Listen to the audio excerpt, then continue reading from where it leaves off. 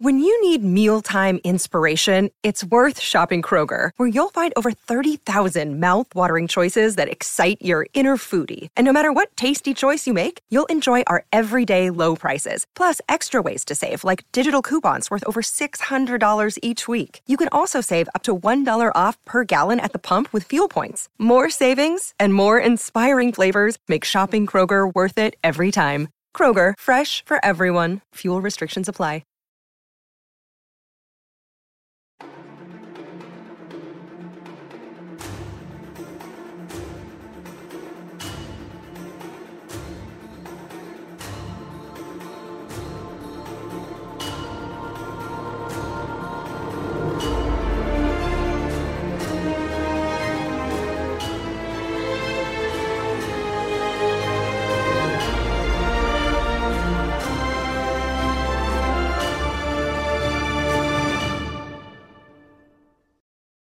Are you kidding me? Welcome back to Kinda Funny Spider-Man in Review. That new intro, of course, made by Carter Harrell and Cameron Kennedy. Damn, it is fire. I think I've seen that 20 times this week. I just can't stop playing it. It is one of the most hype intros we have ever had. It's amazing. I just want to ask, what are we going to do now that we're finishing up the Raimi movies? That's the Raimi font and the Raimi open. Whole thing here, because this is Kinda Funny Spider-Man universe in review, rewatch. Of course, I'm Tim Geddes, and I am joined by that beautiful voice you just heard, Anthony Carboni. Hello. It's a pleasure to be back. It is. Even if it's for Spider-Man 3. We have the producer/seducer, Nick Scarpino. Great afternoon, Tim. To you as well. And rounding out the crew this week, we have the one, the only Blessing Adeoye Jr. My favorite part of those intros, of that intro, are probably the appearances of shirtless Spider-Man and shirtless Miles Morales, two superheroes that we've never gotten the identities for. Yeah, To this day, I'm very curious. The world must know. Of course, this is Kinda Funny's in review, where each and every week we rank and review and recap 2 different movies. We're doing a rewatch of all the Spider-Man movies, all the Sam Raimi ones, the Mark Webb ones, and the John Watts ones leading into Spider-Man No Way Home, which real quick, Kev, can you actually bring up the poster? Because this dropped last night. The official poster for Spider-Man No Way Home. It's pretty damn awesome. There's our boy in the background. There he is. Real tiny. Can I get an enhance into the gobby? Sleep. That's Willem Dafoe right there. That's crazy. Let me tell you something. I think Time has proved me right, because they are using the same suit and it looks dope. It looks great in that poster. It won't let me go deeper than where we're going now. Yeah, well, it's because it doesn't want you to see between the cracks of the Willem Dafoe suit. That's why it's like the size of a peanut back there. But I love that we get the lightning. I love that we get the sand in the back. Like we're teasing all these things that we know are coming. You could almost hear Thomas Hayden Church from that sand. How many villains are represented here? Because I see Green Goblin. Those are obviously the Doc Ock tentacles. There's the Thunder. That's Electro. What is that smoke in the background? Now I think that's sand, and I want to. Oh, that's sand. That's sand, I think that's Flint Marko. Let's go. Let's go. I love you so much, Bless. Of course, this is in review. You can watch on youtube.com/kindafunny or roosterteeth.com. If you want to get it as a podcast, just search your favorite podcast service for Kinda Funny in Review, and we'll be right there for you. If you wanted to get the show ad-free, if you wanted to watch it live as we record it, you got to go to patreon.com/kindafunny, just like our Patreon producers, Molecule and Pranksy, have done. Today, we're brought to you by Overland, Shin Megami Tensei 5, Raycon, and Arcane. But we'll tell you all about those later. Guys, Blessing didn't know that Raycon was by Ray J, and we were doing the ad earlier, and he was like, man, that man looks like Ray J. And it's like, Bless, that man is Ray J. Now, here's the thing, Blessing. I didn't know that either, but that actually reflects negatively on you, that I didn't know it. That's the stuff that everyone else that's younger than me should know, but I learned that today, too. I mean, It's just wild to me because Ray J I don't see as like so the guy that's out there making big business moves. I still see Ray J as being Brandy's brother. I see Ray J as being. How do you see him? Plus, the guy who made the hit single "One Wish," the song that I love so much. What a great hit. Kevin, I think we have to watch the clip again. We just have to because Nick and Carboni need to see this. I think Nick saw it because they played some Ray J stuff during the morning show. It wasn't that. No, Mike said the same thing to me. He was like, "Did you know that Raycon was Ray J?" I was like, "I had no idea," and that prompted the whole him telling me the story about Blessing. But I'm down to watch the clip again as long as it's not embarrassing for me. The clip is golden. We need to watch this clip because Carboni, this might be one of the funniest things ever caught on camera. Kev, please hit play. Tossing the glasses. They're unbreakable. Unbreakable? They're unbreakable. Break them. Step on it right now. No, you step on them. It's your product. You step on them. Go ahead. Speedy, step on them. I can't do that. You can. I bet you I can break these. They're unbreakable. Speedy. They're not unbreakable. Speedy. Don't tell me they're unbreakable. Listen, don't challenge me. Listen. Don't challenge me, Ray J. I will break them. Listen, Speedy, they're unbreakable. They cannot break. It's impossible. I don't care.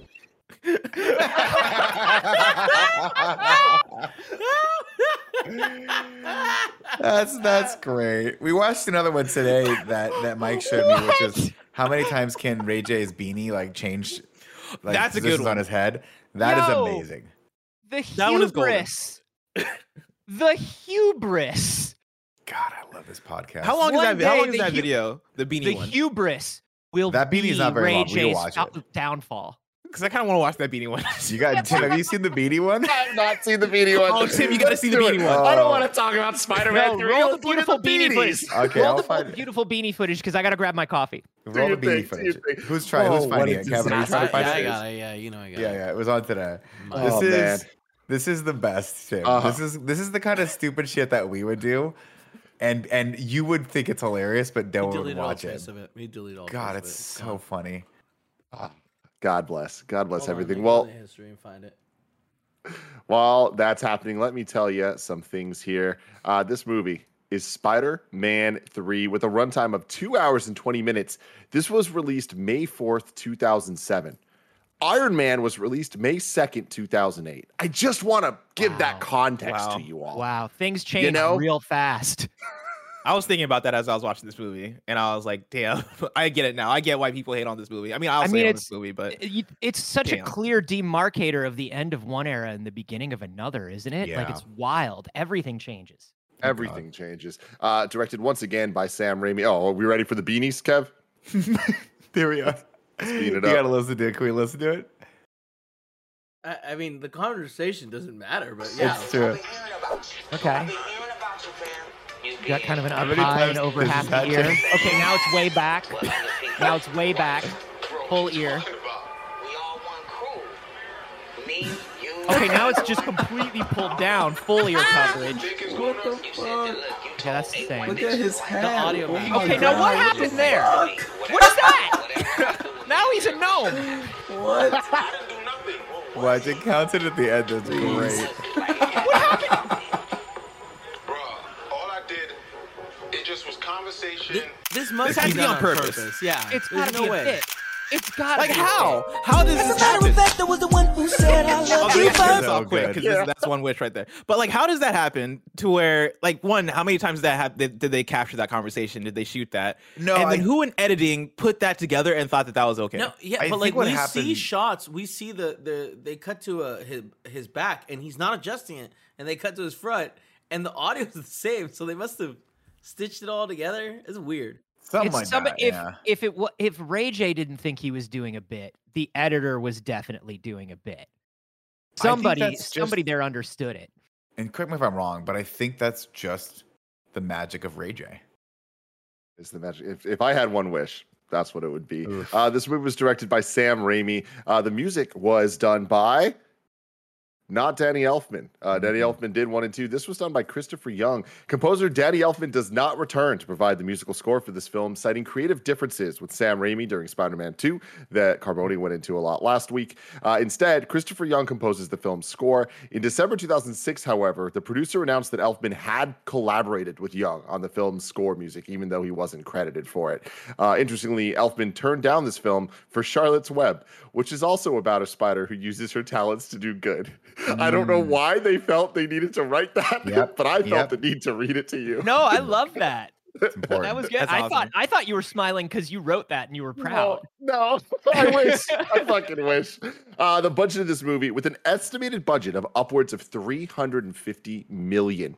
It was the most expensive film ever made at the time of its release. So check this out. This film was reportedly the most expensive film ever made in US dollars with a greenlit budget of $250 million. However, with the ground-up development of revolutionary CGI, the astronomical cost of shooting on location in New York, which reportedly was at least $1 million per day, and extensive reshoots, which overran the production schedule an additional 8 months, have led many industry insiders to speculate a final tab of upwards of $350 million. If this figure is true, then only Pirates at World's End beats this.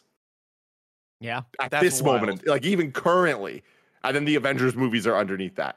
That's insane. I think the final tally on production time was like 2 years and 11 months or 2 years and 10 months. Like they went way over. Crazy. They went way over. But it resulted in a box office of $895 million, making it the highest grossing movie of 2007. Very much worth it, I guess. Fun stats for you here. The first shot of the Sandman forming took roughly 6 months to create. Over 1,000 people worked on the film, some of them putting in the 8,000 hours needed to construct the 40 Spider-Man suits and other writing complicated CGI software. And then the last fun stat I got for you here is all of the screams, all of the many, many screams we hear from Kirsten Dunst. We're all just reused from Spider-Man 1 and 2. Could have told you that. Could have told you that. That's really funny. Yep. Man. She just had her own Wilhelm scream by the time they were done. She screams and she does puppy dog eyes, and that's what she does. That's what she does. She has red hair that looks better in this one than any of the other ones. To say something nice about her in this movie, her hair looks okay. Carboni, what do you think about this movie? Folks, it's not a great film. If I had to be honest with you, it's not a great film. I think there are a lot of fun ideas in this film. I think there are enough fun ideas in this film for 2 films. And I think Sam Raimi and Sony really butt heads on this one, and you can tell, because he originally wanted it to be a Sandman movie, and I think all that stuff works. Everything else is real weird, guys. This is a weird one, though I will say, I didn't have as terrible a time as I thought I would rewatching this. I literally haven't rewatched this one at all. Wow. So, yeah, I think I saw it in the theaters and I maybe saw it once on DVD back in the day. And I got to say, the parts that I remember being horrible are still very horrible, but it's not as bad as I remember. Mm-hmm. Nick Scarpino. Tim. Nick. I'm grasping. I'm a little tired right now, and I desperately want to pull this one. So let me see if I can find it here. Because, of course, you know this movie is known for its classic quotes, not the least of which is, "Hey, hot legs, find me some shade." What the fuck were they thinking when they made these scenes? What were they thinking when they made this movie? I don't understand. I don't understand why they thought it was a smart idea to cram all of these things in there. This movie's all over the place. And if you watch it and you're not a fan of Spider-Man, this is a great film. If you're a fan of Pete Wentz, this is a great film. If you're a fan of superhero hijinks and amnesia, this is the film for you. I forgot about the amnesia. Oh, yeah. How could you forget about it? How could you forget about it? But Tim, if I ever get amnesia and you walk in and I think maybe you killed my father, but guess what? I can't remember anyway. You know what I'm going to tell the nurse when you guys leave? Those are my best friends. Those are my best friends. I die for them. To which the nurse, I would hope, would reply, I hope it doesn't get there. I hope it don't get that far. Weird thing to say. a little strange. Pretty extreme. Also, you don't remember your father, but those are your best friends? All right. Cool. Yeah, okay. No, this movie is just a hodgepodge of a lot of a lot of cooks in the kitchen, a lot of poor decisions being made, and one too many items, or one too many elements, I should say, right? Because the Sandman, I actually really do like that story. I think Thomas Hayden Church does well with it. I like the fact that it was a good attempt at making a villain that was conflicted, right? Because we can all understand his motivations, and I actually think that, despite the fact that it's completely revising the history of Spider-Man, that scene between him and Uncle Ben, where he's like, "Listen, man, it was a mistake and I was scared and the gun went off and I didn't know," that hits for me. So a lot of those elements, it almost makes it worse because you're like, oh, you had good stuff in there.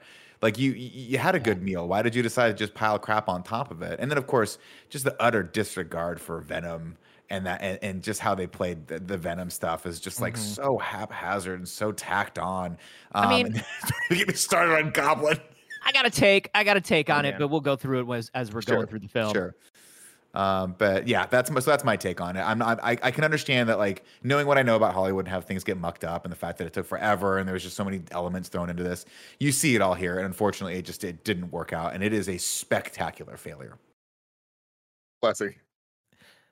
Yeah, it's pretty bad. It's pretty bad. This is actually probably the Spider-Man movie I've seen the most out of all of them, because it was the one that I actually owned and I had it on PSP. And so just out of accessibility, I would watch this movie all the time.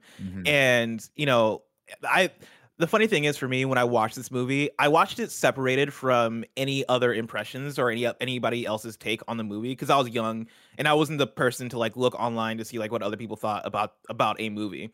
And this one was so highly anticipated for me because I love Spider-Man 1 and 2. Spider-Man was my favorite superhero at that point. I was obsessed with the Spider-Man video games, both like the PS1 games, but then also obviously the Spider-Man 1 and 2 for PS2, which were based on the actual movies. And I spent so much time with Tobey Maguire's Spider-Man up to this point that like this movie for me was too big to fail, right? It was too big for me to look at it in any objective lens and go, oh, this is terrible. So when I watched it, I think in the back of my mind, knowing that like it was messy in some places, but overall still like enjoying it just for the fact that I am watching Spider-Man 3 and they are finally doing Harry as Venom, and that I'm getting the Sandman villain, and I'm getting all this shit, right? Going back and watching it over the years, it's become more and more apparent to me how like bad this film is. But this time around watching it, I think my takeaway has been that I think there's something in that first half that like makes it a pretty decent film up until the point where Peter Parker does his hair and he does like the comb down with his hair. From that point on, the movie is terrible. Before that, and for like a good, like, I want to say 50 minutes or 60 minutes or however long up until that point, I think the movie is actually pretty decent. I do like the Sandman stuff. I think there's some good stuff, or at least interesting stuff, that they could have worked with the introduction of Eric Foreman as Eddie Brock. I thought there was some fun stuff involving that. Even like the Harry Osborn stuff. I like Harry Osborn more in this movie than in the previous movie. That said, where they go with the Goblin stuff, I think does go and like it gets super weird and gets super messy and ends up in a place that I don't love. But aside from the amnesia stuff, right? Remove from the amnesia stuff, I thought Harry Osborn was way more tolerable in this movie. And even with the amnesia stuff, the amnesia thing being a very interesting and weird decision, even with that, I thought there were some fun bits in terms of what his relationship is with Mary Jane and like appropriate. Weird. And Mary Jane in this movie is weird. There's like a lot of weird stuff that I'm sure we'll get into once we get into the details. Yeah, I've noted it all. But like, there's a lot of elements of this movie that almost work that they just fumble because the movie is trying to do way too many things at the same time. And I think the second half for me is very evident, where you just reach that place where the symbiote thing happens and like Peter's being an asshole and they have the music break and there's like a dance scene in here for some reason. I'm sorry, you'll have to be more specific. What music break and dance sequence are you talking about? I'm sorry, I don't recall them. I mean, there's a moment in the movie where like, you know, Peter's on a date with Gwen Stacy and he takes Gwen Stacy to the bar where Mary Jane is working at because she just got fired from her dream job. Right. After she breaks up with him. After she breaks up with him, because Harry says, and I quote, "If you ever want to see Peter alive again, you'll do this thing for me." And she could have just been like, "Hey, Harry's putting me up to this. He's psychotic. We need to do something about this." But instead, she just lets it lie. Let's just play this ball where it lies, Anthony. Is there logic in this film? Nope. Sure. In places. Is there logic throughout the film? Could you say there's an overarching logic to this film? No, that would be very charitable of you to say. God, when she's talking to Peter and she breaks up with him the whole time, and I'm sure everybody's thought is like, he's Spider-Man. You know he's Spider-Man. Like, why are you allowing Harry Osborn, who at this point you just know to be Harry Osborn, a bit more scarier than he usually is? Right. Like, why are you letting this man do this to you? Well, he did have a flying. He did have a Kirby's Air Ride board and hold her up against, like, she knows something's going on. I guess that's a good point. Tim, where were you at? You know, I'm closer to blessed just in the sense that, 17-year-old me watching this movie, I was like, I fucking love this thing. Like, I love that there's just elements that I've been wanting to see pay off to. We're getting the second Goblin. Like, James Franco's here acting insane. Like, there's a lot. The black suit Spider-Man, wow. But even when I was 17, I was like, this ain't it. This just ain't it. They fucked a lot of things up. And now that I'm 32, I still stand with every single thing. Where this movie is enjoyable to watch. I do think it's enjoyable. It is bad. It is a bad movie. It is demonstrably worse than the first two. And I don't love the first one necessarily. I think that I love all of them. I don't think that any of them are great. This one though is the one that is bad. And I think the biggest reason is kind of like what Bless was alluding to a little bit about, like, there's a point in the movie where it just like totally drops off a fucking cliff. I don't think it's quite 50 minutes in. I think it's closer to maybe like 7 minutes in. But there was like some opening moments where I was like, okay, this isn't that bad. And then, the biggest issue for me is the pacing of setup and payoff, where a lot of setup is pretty cool, but the payoff for that's not. Or there's no setup at all, but the payoff's fucking rad. But you need both of those things for any of these moments to hit at all. Like, when we get to the end of the film and James Franco comes in, throws the pumpkin bomb at Sandman, Sandman goes, huh? And it like explodes. And then Goblin comes up and like looks at Peter, and Peter looks up at him. The theme kicks in. He puts his hand down. They grab hands. I'm like, let's fucking go. Holy shit. And then it's just like, yeah, but that wasn't earned at all. This one cool, beautiful moment that was not backed up by anything except for a horrible amnesia story that, oh my God, Nick bringing up the scene of them in the hospital. It might be one of the funniest acting roles I've ever seen. James Franco just talking. What? He didn't. I love you all. The accident didn't hit you, stupid. Yeah. Like you know what I mean? Like, he plays it like he's a toddler. Like, he's been like straight up. Yeah, that's what it is. But then I love it though, because they're like, well, shit. Well, we really want him to team up with Spider-Man at the end. How do we get him there? Oh yeah. What about if the butler just told him everything? It's like, well, what butler? Oh, Bernard. Do you don't remember Bernard? Our favorite actor who adds the gravitas every line. When they cast Michael Caine in the Christopher Nolan Batman movies, they said, we need somebody who can have the serious gravitas of a Bernard from the Spider-Man films. Michael Caine, do you think you can do it? And Michael Caine was like, I'll do my best. I'll do my best, but you can only ask so much of one man, even if he's Michael Caine. Yeah. This movie treats itself like a cartoon. And I think that's kind of where it falls apart in a lot of places. Because, like, a random butler coming out of nowhere and being like, I knew your father. He was a good man, but like he had some problems. Out of nowhere is like a cartoon choice to make of like, cool, no setup, whatever, we're rolling with it. The fact that they did it in this movie that had 2 previous movies to kind of set up where we're at right now and had like a lot of movie before it to set up where we're at right now. Such a weird choice. Contrast that with, and again, I know it's not the best in the trilogy, but contrast that with the moment where Alfred goes, actually, she chose like Harvey Dent. Right. And there's that big rift that's put in between him and Christian Bale when he finally comes clean about it. And you're like, if you'd have just told him back then. But we know that because we know Alfred's name. We know who he is. We believe this moment because they have a relationship together. Who is this Bernard person? And why has he waited 3 years or however long? It's not been 3 years, but like, why has he waited even a day? To be like, hey, man, I see you doing the same shit your dad's doing. He was a bad guy. And Spider-Man, it didn't, like, I cleaned his wounds. First off, why? Why would you clean his wounds? What are you doing? He was clearly dead. What are you doing? What's your motivation? I cleaned his wounds. Why? Why would that's creepy, Bernard? You're not to do, Bernard. You're not the mortician, Bernard. You're the fucking butler, my guy. Bernard's like, I cleaned his wounds and I put some clean underwear on him and I did his hair. Like, Bernard, let's just stop right there, Bernard. I don't want to see you in this light. Yeah, it was a weird choice, and honestly, it's just indicative of sort of like the script is all over the place, and they wrote themselves into a really, really big corner here. Let's and let's this jump is right. the one Let's thing jump that right the fuck in. Let's jump right the fuck in.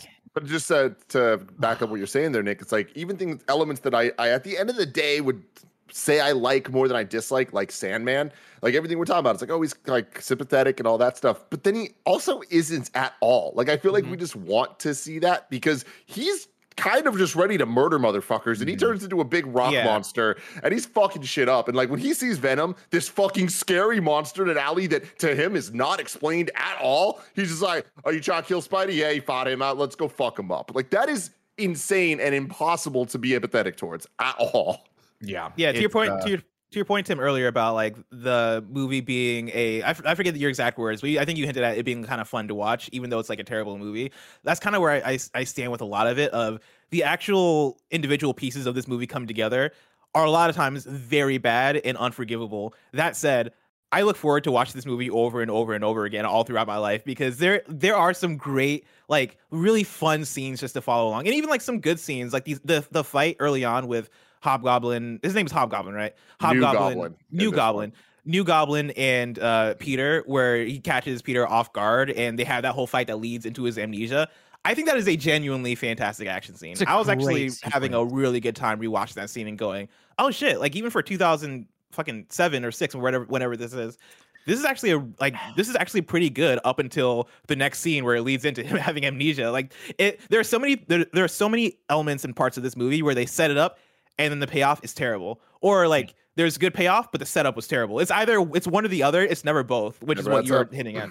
Dude, Pete, there's some of the best action sequences. I mean, one thing that we can say is by 2007, they knew stylistically how an action sequence in these films should look, and also the technology had sort of caught up a little bit.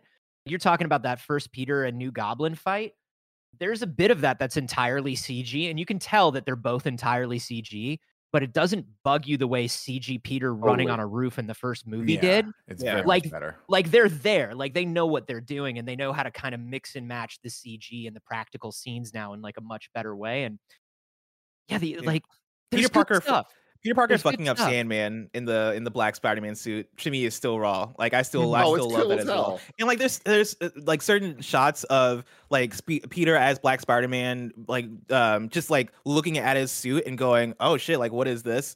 And again, like there's so much potential in this movie that they just end up squandering, but still lends to me really enjoying watching this movie despite how terrible it is. Right, like I love that part, right, where he has this sort of like the symbiote after 4 or 5 days decides finally, hey, I'm going to bond with Peter. Why not? This is the correct time for this to happen in this movie. But it bonds with him when you get that wonderful. First off, I think all the black like goo stuff going onto his face and like the actual like spidery way the Venom symbiote walks is great. And then it takes him over and he has that fever dream for a second, and then it cuts and he's just upside down on the building.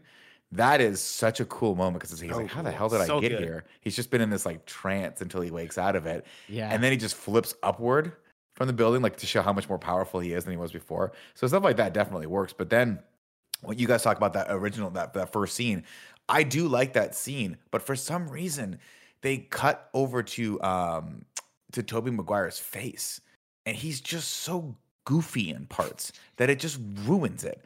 And I don't mean this as a disrespectful thing to Tobey Maguire, because I think this is just how they wanted him to be and it's just him. He's just kind of goofy looking at parts because he's kind of supposed to be dorky, but it kind of takes a lot of the drama out of these fight sequences when you cut to him and he's just like I'm just laughing because this is the running thread of Nick Scarpino and Tobey Maguire's punchable face. And and like I understand, man, there's some of those reactions where even like I saw one. Oh, at the end when Harry gets impaled and they do the thing where they look at each other, Tobey Maguire's got such a Tobey Maguire look on his face that I literally thought to myself, I'm going to hear about this from Nick tomorrow because this is a bad one. This is a bad one. It's just, again, we can't really compare these to the other Spider-Men or the other actors that have played Spider-Man because we haven't hit that yet. No future spoilers. But like when you talk about Tom Holland, the way he plays the character and just kind of having it be a lot more real feeling and a lot more charismatic.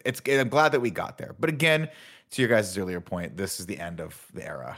And I cannot wait to just carve this bad boy up. Let's do it. But before we get to the plot, let me tell you about our sponsors. This episode is brought to you by Arcane, the Netflix original series from the creators of League of Legends. Arcane is a 9-episode, 3-part series that follows the story of 2 young girls, Vi and Powder, who were born in the Undercity beneath Piltover. Their eagerness to prove themselves sets a series of events in motion that take their relationship to its breaking point and transforms them forever.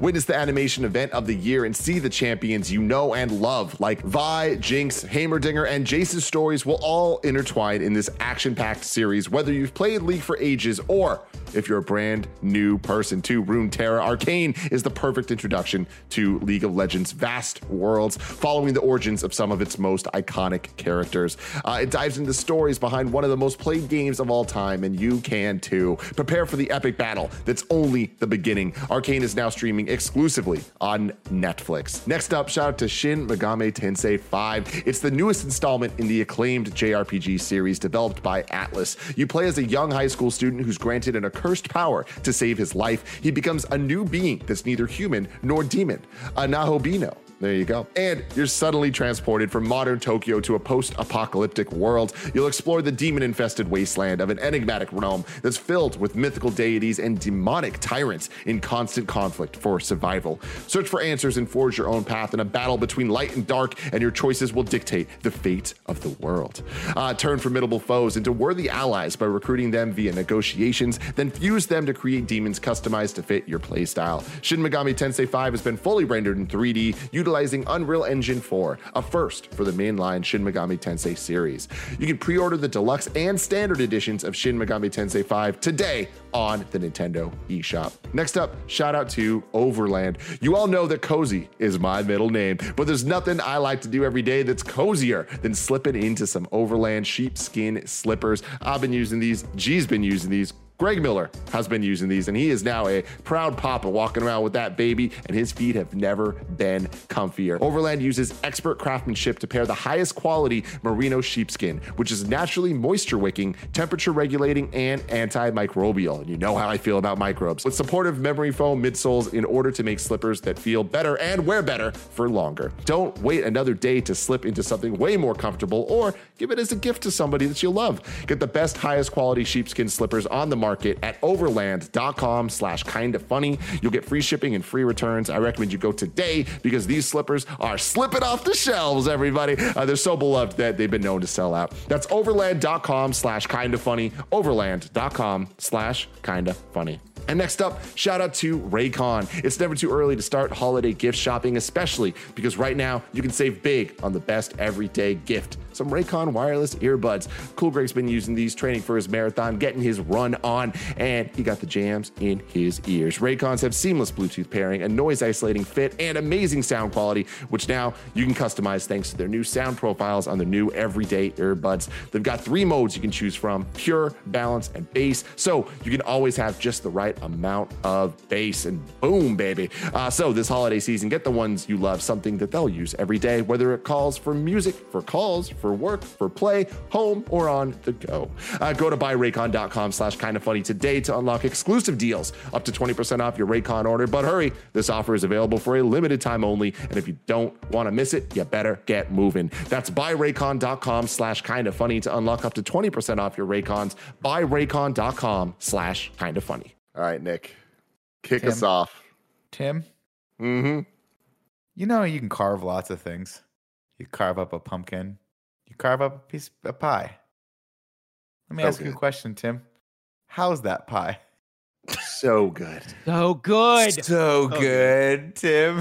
That's what this movie is. I love this movie. Scene. That whole scene is why I say this movie is enjoyable, because the whole movie has the tone of how fucking absurd. This movie is absurd. Like, everything about James Franco is absurd.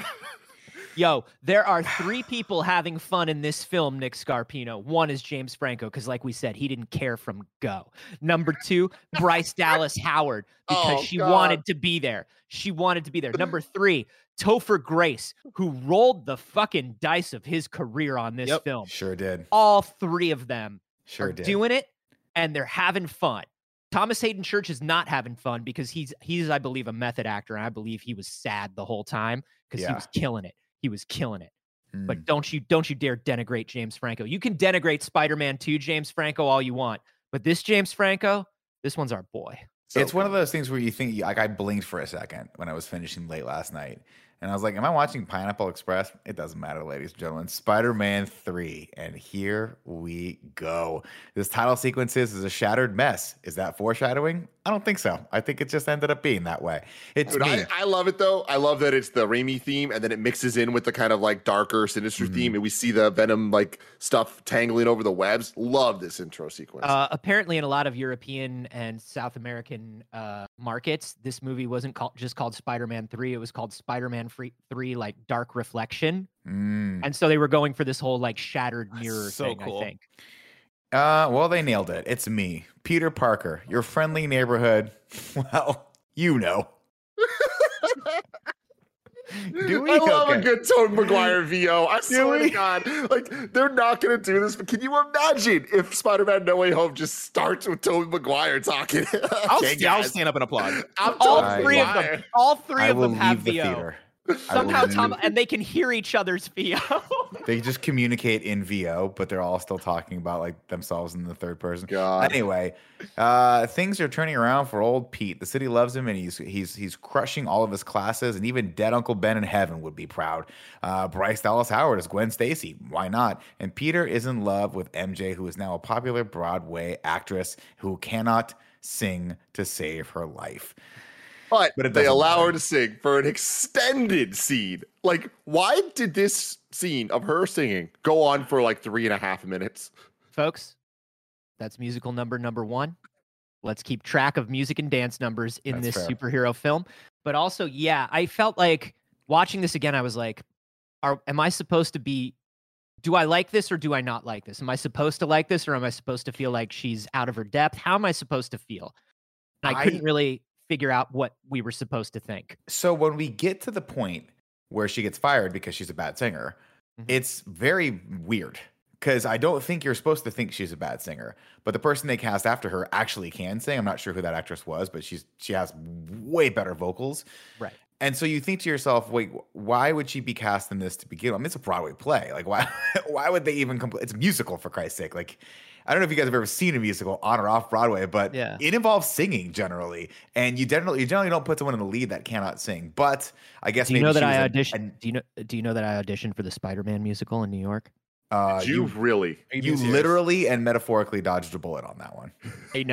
I know. It was really early on. It was when I first moved to New York, so it would have been very, very early on before like when they tried to do it and then they shut it down and then they tried to do it again like 10 years later.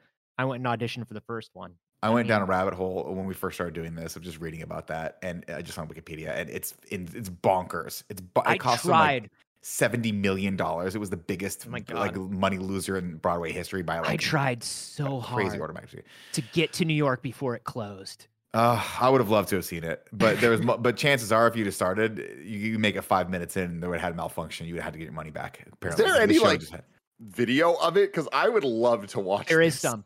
There is some actually. Yeah. Tim, if you just look at the pictures, it is unfathomable how this show cost that much, but it did. It did. But that's not what we're talking about right now. Spider-Man Turn Off the Dark or Turn Off the Dark. Turn Off what the Dark. It's called. Music and lyrics by Bono. And The Edge. And The Edge. Sorry. I think The Edge was there as well. We're back, baby. Everything's going well for good old Peter. He's managed Y'all, to find sorry, Nick, I need to stop you. On YouTube, there is the full recording, a 2-hour recording. Will we add this to in review one day, baby? No, I think we should. Really think we should. Here's what I'll say. It was Julie Taymor, who was huge. She did The Lion King. It was very ambitious. They patented, you can see Spider-Man and the Goblin flying there. They would fly out over the audience. They patented wire rigging that had never been done before for this Spider-Man and it did not work very well because they killed one Spider-Man and injured 2. Yeah. It was bad. It was bad. Very, very bad. Sorry, Nick. Back to the plot. This was incredible. Are you seeing this? Because I just want to bring attention to it for a minute because it is. That is not a great Spider-Man suit. That's the thing is they had to make so apparently there's a bunch of Spider-Man actors that play in the play, for various things because they can't re-rig them all the time. So when they would see them, there's like different actors that would play the guys that are being rigged versus other things like that. So there's like a cast photo with like 30 Spider-Man. And it's like, how could they not have cast? It was a Anthony veritable in one of those? Spider-Verse. It's ooh. But that's where, if you ever watched Kimmy Schmidt, there was like a running gag in Kimmy Schmidt where like one of the guys is auditioning for Spider-Man 2, Too Many Spider-Men on Broadway. That's and great. the whole joke is because they had like 30 dudes that were playing Spider-Man. Oh wild, God. wild. Tim, you missed your calling. I digress. We're back to this. Peter and MJ doing great, but not everyone is happy. Harry's still mad. Let me do one more. Just one more. That's it right there, Tim. I don't know. Now, some of these villains on the left. Who's on the left? Is that Electro on the left? I have no idea. That is a new villain. Some of these villains are new for the. It looks like a Deltarune villain. No, it's because the thing that Julie Taymor wanted to do is she wanted to do Turn Off the Dark and Peter becoming Spider-Man as a metaphor for adolescence and puberty. What's it was with the really, obsession? Why is man. Spider-Man's obsessed with adolescence and puberty? Was this like a comic book thing? I don't know. Yeah, I think it's the whole thing of him being a teenager. Yeah, but like turn it into, so some of these villains are like very much like representative of like teenage hormonal things. It's very strange. But you've got Craven on the right, but for some reason Craven doesn't use a human head. He's got a prosthetic head. It's great. You've got the Goblin in the middle, who of course has multiple numbers. Like, it's a weird show, man. It's a weird show. I can't wait. We're 3 minutes into this movie. It doesn't matter. Let's see. Not everyone is happy. Harry is mad. He shoots daggers at Peter with his eyes during MJ's opening number. Pretty soon, they're going to be real daggers. Peter tries to tell Harry that his dad was a psychopath, but Harry doesn't want to hear the truth. Then he slides backstage to tell MJ and that she was great. And she's like, no one was clapping. And he was like, oh, it's because you're a terrible singer. You should probably just stick with acting. It's okay. Your career will be just fine. No. He talks to her about the house acoustics. And then Harry heads home to douse himself with the green gas and look at all his high-tech toys that he made with all of his failing grades in science. Sorry, this is the first and last time we see Peter Parker act like a human man and a human man in a relationship. Every other choice or thing that Peter Parker says throughout this entire movie will be stupid. Yeah. Dude, but for this one, he's a good boyfriend. This movie is full of dramatic irony and very bad writing. Number one, I like the Hobgoblin helmet in Harry's apartment before he goes to his SSX tricky uniform that he eventually decides to go with. No, there's a Hobgoblin in the little like office thing. Orange, right? Yeah. Is it orange? Yeah. Yeah, it's like an orange. It's like an orange and chrome, like a chrome version of the Hobgoblin, but it's cool. And I also, that scene is kind of dope. You could tell James Franco's having fun, and he like comes out looking powerful. And that scene got me hyped. But it's pretty cool. Yeah, Nick, I need to get your opinion on something though. Mm-hmm. James Franco, like we see Toby watching MJ sing, right? Mm-hmm. But then we get a cut to James Franco also watching her, and he just has these weird little binoculars. What are your thoughts on the binoculars? He's the only one with like old school opera glasses. It's just that I think that James Franco was purposely trying not to get hired back for the next one. I think he was desperate because there's also a part where when he looks down, he looks like a child that like just got into the cookie jar and just shit his pants while he was doing it. James Franco is perfect in this movie. How dare you? I do want to point out though that he's made not one, not two, but like 10 pieces of new tech after his father. This man that we have seen for 2 movies now is struggle with science, struggle with basic science. And he has made a new glider. Now I'd like, maybe he started green gassing himself earlier and it increases your intelligence, but just keep that in mind. Over in the park, Peter and MJ lay on a big old web that he shot out into the stars. And I'm like, oh, that's cool. No one can see him. And then it cuts down to the ground. And you're like, oh, they're 10 feet off the ground. If anyone walked by, they would see this. Just quick. Scenes like this where people are lying on webs really does make me wonder what those webs are made of since they come out of Peter's body and how long it takes him to make them and what he has to eat the next day. That's all. Yes, probably a lot of broccoli. A lot of asparagus. Peter professes his love for MJ and she's like, I'd like to sing on stage for the rest of my life with you in the front row. And he says, I'll be there. Uh-oh, though, Tim. Uh-oh, what are they watching in the sky, Tim? Lots of shooting stars, one of which lands 15 feet away from him, but they don't hear it. And that is how we introduce Venom. I want to say that the thing that we said, which is why wasn't it just John Jameson? It was in an early draft. John Jameson had brought it back. It was in there. And this is the first of one of the things that I think people say that, oh, Sony wanted too many characters in this movie and like Tobey Maguire wanted out. And there were lots of reasons. Sam Raimi also, I think, was being real stubborn about this movie. And anything that Sony wanted, he didn't want. And he did as silly as possible just to sort of spite them. He could have done the John Jameson thing. He could have moved this stuff along. He could have made these things make sense. Because he hated them, sort of chose not to. Okay. And that makes him a bad person. I just think like we'll see more of this, but this is the first time we see it because why would it just be random? Why would it attach to the moped? Why wouldn't it's not even that an asteroid hits near a farmhouse and the Amazing Spider-Man goes, 1 second, MJ, I'm going to go make sure everyone's all right. Check out what that is. Yep. See, this is how much leeway I ended up giving these films. And like, this will give you context to how I view these films and like how much like excuses I let them get away with. When I saw that this time around, I was like, oh, it's like a metaphor for the first movie. Like he got bit by a random spider. He's getting like attacked by a random symbiote. Oh, it makes sense. Cinematic parallels. I like you. You're doing it. You're making it work. It's like a poem. Exactly. Yeah. Have you heard of the circle theory of storytelling? God, otherwise known as bad writing. The symbiote, of course, breaks free and attaches itself to Peter's moped before it takes off. Now, a lot of people are asking the question, what are the motivations of the symbiote? Is it to observe and report, Tim? Is it to just hang out in the closet for the next 4 days? Or is it to find someone who's strong and attach itself to that person so it can enable that itself to become like uber powerful and take over the world? I can tell you this, it wants to dance. That was option 4, and that was a play. That was a test, and Carboni, you just passed. It loves jazz and it wants to dance.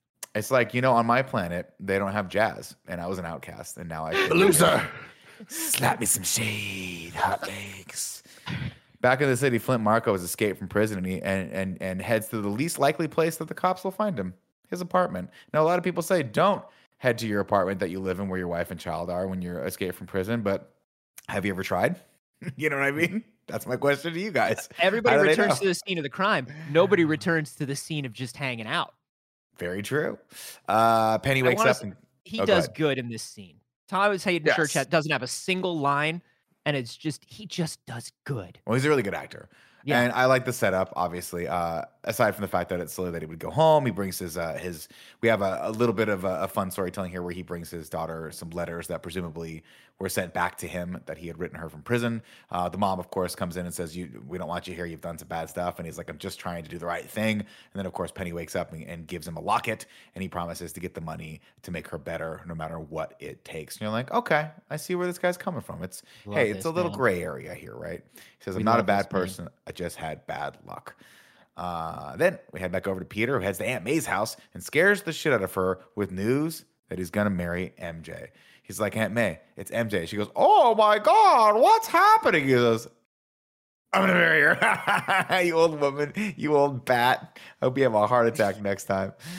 She has PTSD from the Goblin glider. Oh, She's 100%. But this Spider-Man is ready to propose. I just like the logic of this world they're presenting to us just doesn't add up in any way. I don't believe you. Your relationship clearly is not in a propose-ready state, Peter Parker.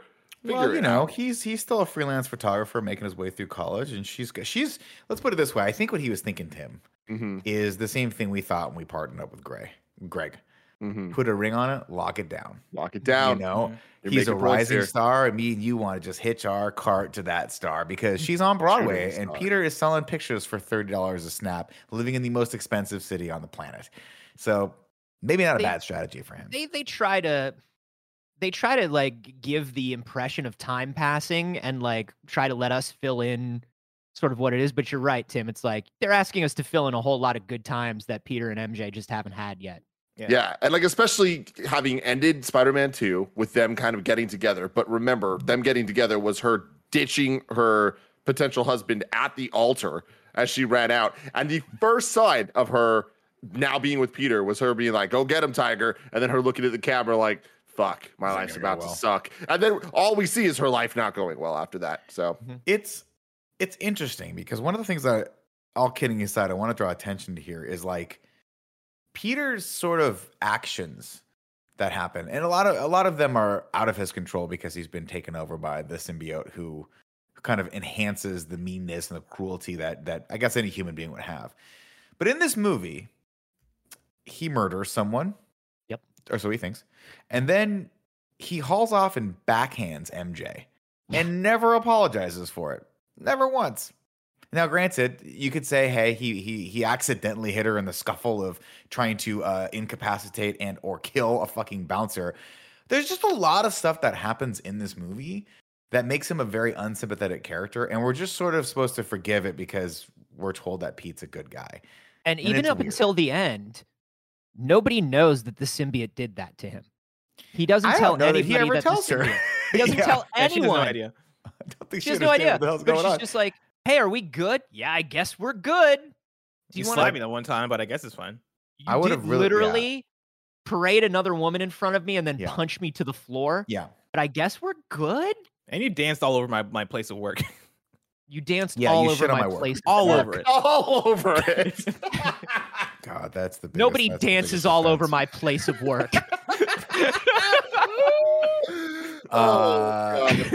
Aunt May's like, all right, cool. If you're gonna propose, you might as well do it with this. And then she tells him a story about how dead Uncle Ben fucking nailed his proposal. And apparently, I can't remember how it goes, but I think it went something like he went to Disneyland and he had his best friend Tim film it.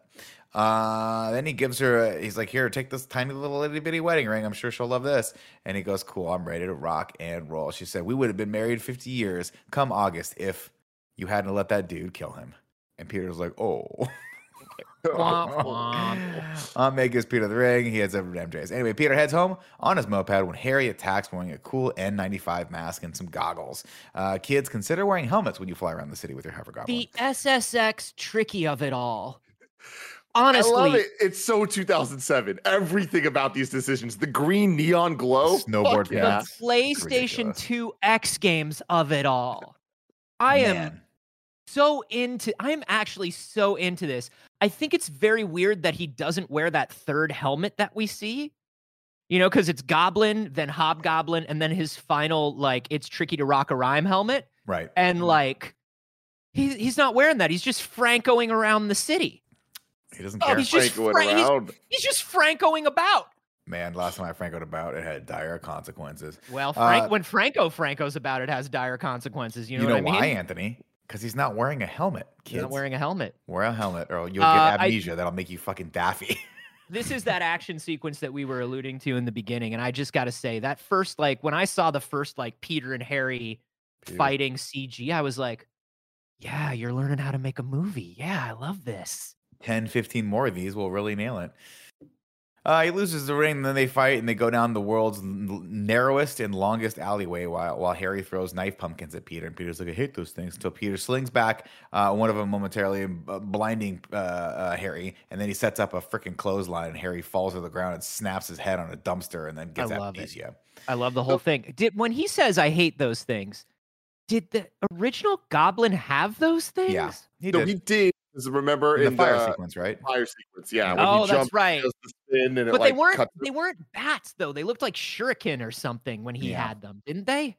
This one was closer in form to when Batman in Batman Returns goes beep, boop, boop, boop, boop, and then throws the batarang and it flies on its own. Kind of looked like that. Got that vibe. What I appreciate about this action scene is, and you guys talked about a little bit, where the CG is like it's bad, but it's like enjoyable to watch still. It like doesn't completely take you out of it. You can focus on like the choreography as opposed to the like disgustingness of it all.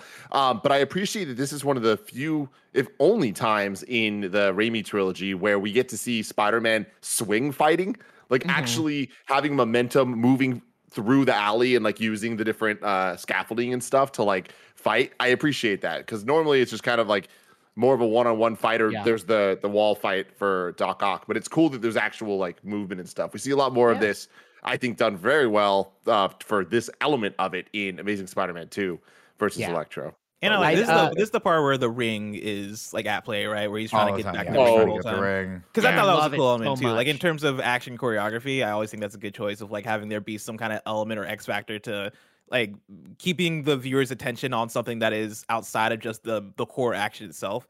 And this was like one of the few moments I would say in even these 3 movies where I was like, oh snap, this is all framed very well in terms of putting you into the fight. And it's a very Spider-Man moment too, right? Like here's Spider-Man ruining Peter's life, and Peter's thing, you've got the ring, which is like the symbol of the whole thing. And I was like, this is good. They're figuring out how to juggle all this stuff. And this is why, like you were saying, Bless, like when I was rewatching this for the first like 20, 30 minutes, I was like, oh wait, I think maybe I like Spider-Man 3 more than I thought. Because this whole beginning is really good. And then also I just want to say, when Harry is like flying around on his thing, he mirrors some of like Willem Dafoe's stuff. Like he drags the way he moves. He drags his hand along the side of the alley just for fun. The way like, cool. yeah, he did it on the balloons. They're doing stuff. They're doing stuff. Somebody watched the prior movie at least, and that's good. That's a good start. So I need you to move on because I need to hear your thoughts on this hospital scene. All right, hold on. Before we get there, of course, the dude from Babe gets an update that they've cornered Flint Marko in the marshlands. Flint falls into the sand pit, which it turns out is a super secret experiment of demolecularization, which for some reason scientists? They're doing at midnight. What are they sciencing? And they're not watching this at all with the use of a camera or a window. They're just like, I'm sure everything will be fine in there. It's probably a bird. You could probably check to see if it's the size of a bird or something. Maybe bigger, we'll stop. guys. Maybe it's a kid. What if it's a kid that fell in there? Well, too late now. Let's just go with bird. I think James Cromwell also was a pretty dope choice for Captain Stacy, even though he didn't have much to do. Always a great choice. And I know that I'm going to catch some flack for the utter disrespect that I just showed Mr. Cromwell for calling him the dude from Babe. But He is the dude from Babe. This is what I'll tell you.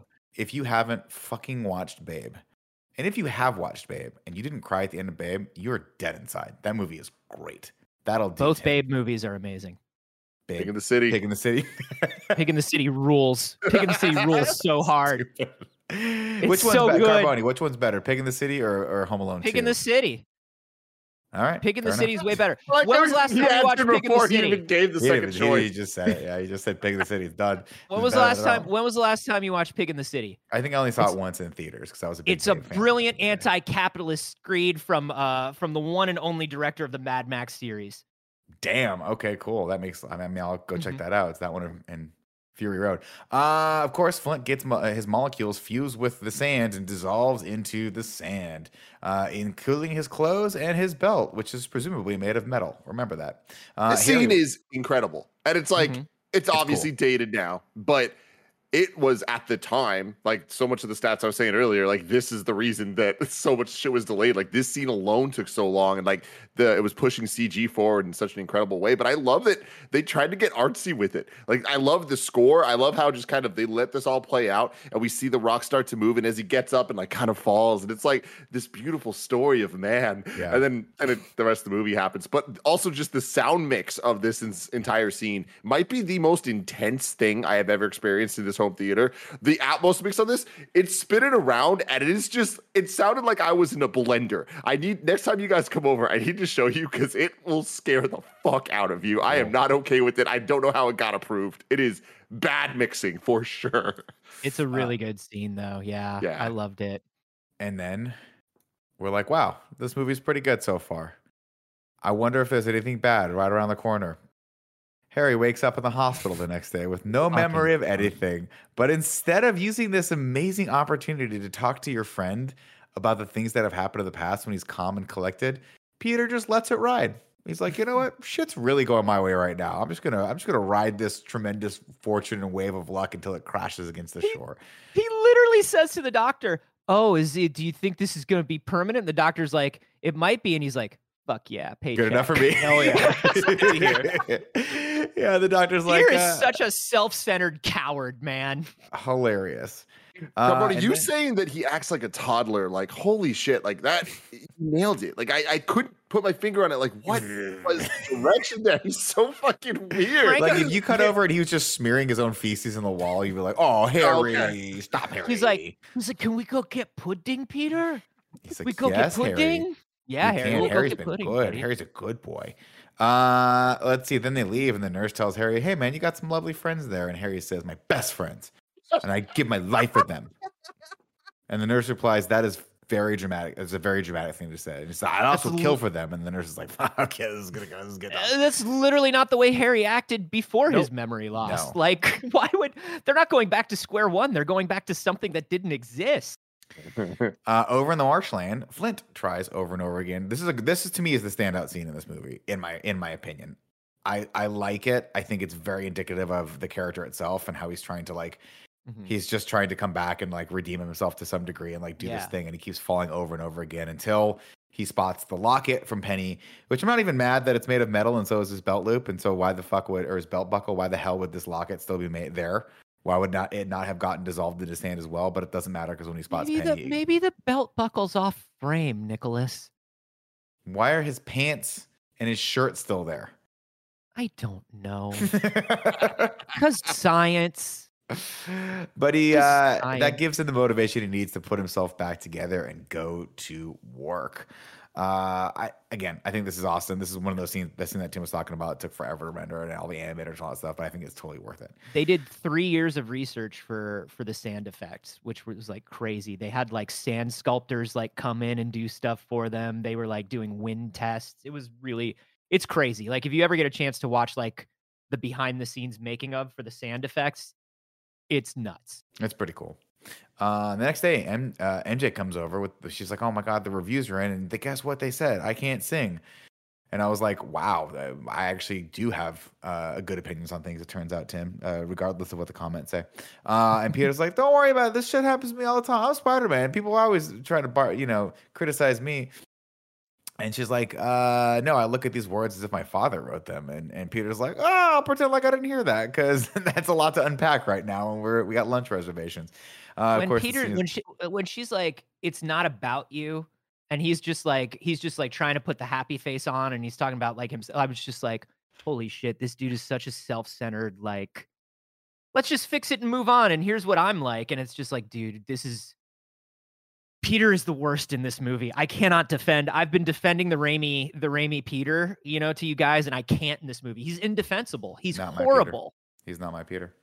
The scene is interrupted by a Peter. Now hey, Cliff Robertson died making this movie. No Cliff Robertson jokes, Nicholas. Yeah. Don't you set him off, Timothy. This was Cliff Robertson's last movie. Yeah, it was, unfortunately. Fuck. That's a hard one to leave behind.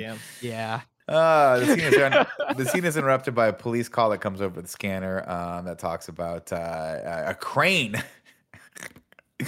that's out of control. Man, the Spider-Man universe, we are just obsessed with cranes in this household. And then cranes.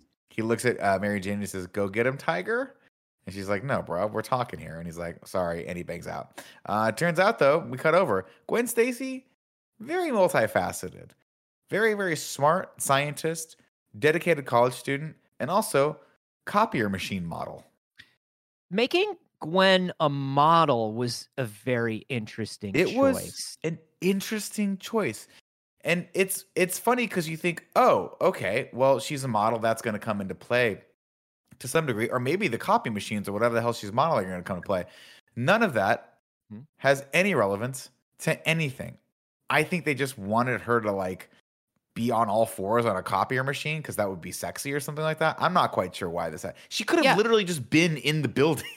That's the thing is like there was no reason for it to be a photo shoot. And if you're doing a photo shoot to show off Gwen Stacy as like hot model or whatever, like even this was weird because she was just like hanging out by a copy machine dressed for The Office. And I'm just trying to figure out, like, taking the model thing from MJ and giving it to Gwen. I think that's what it was. Like, what are they trying to do here? And I think this is more indicative of the Raimi thing where it's like, he doesn't know what to do with women. Doesn't know what to do with these women. I mean, that's what this reads to me as is like it's them going, how do we make a character that's somehow worse than MJ? And that's how we get Gwen Stacy. Because like to the model thing, like, I don't know, like it doesn't make sense, and it doesn't feel the way they introduce Gwen doesn't make her feel like an important character to the story. Like it's not until later scenes where she comes back. I remember watching this movie the first time where she comes back, and I was like, oh shit, was that the girl from the last scene?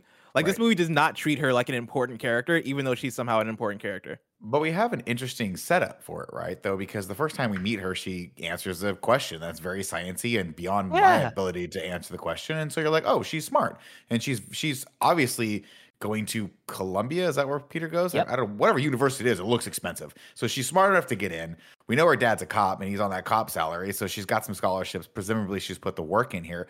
There is a nice dichotomy between Gwen Stacy and MJ in this movie. And to pit these two characters sort of against each other through Peter could have been interesting. It could have been interesting to have MJ be jealous of Peter's relationship with this woman who has a lot in common with him.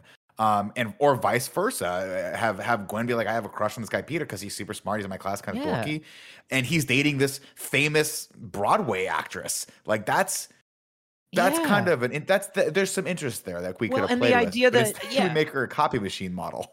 And the idea that she and Peter could vibe on that level, you know what I mean? Like that could be something. He's getting something from Gwen that he doesn't get from MJ, right? And especially when you're trying to set up Eddie Brock, who we are about to meet in the worst way possible. Oh yeah, setting up Eddie Brock as a mix between his amazing 616 Earth 616 and his Ultimate universe.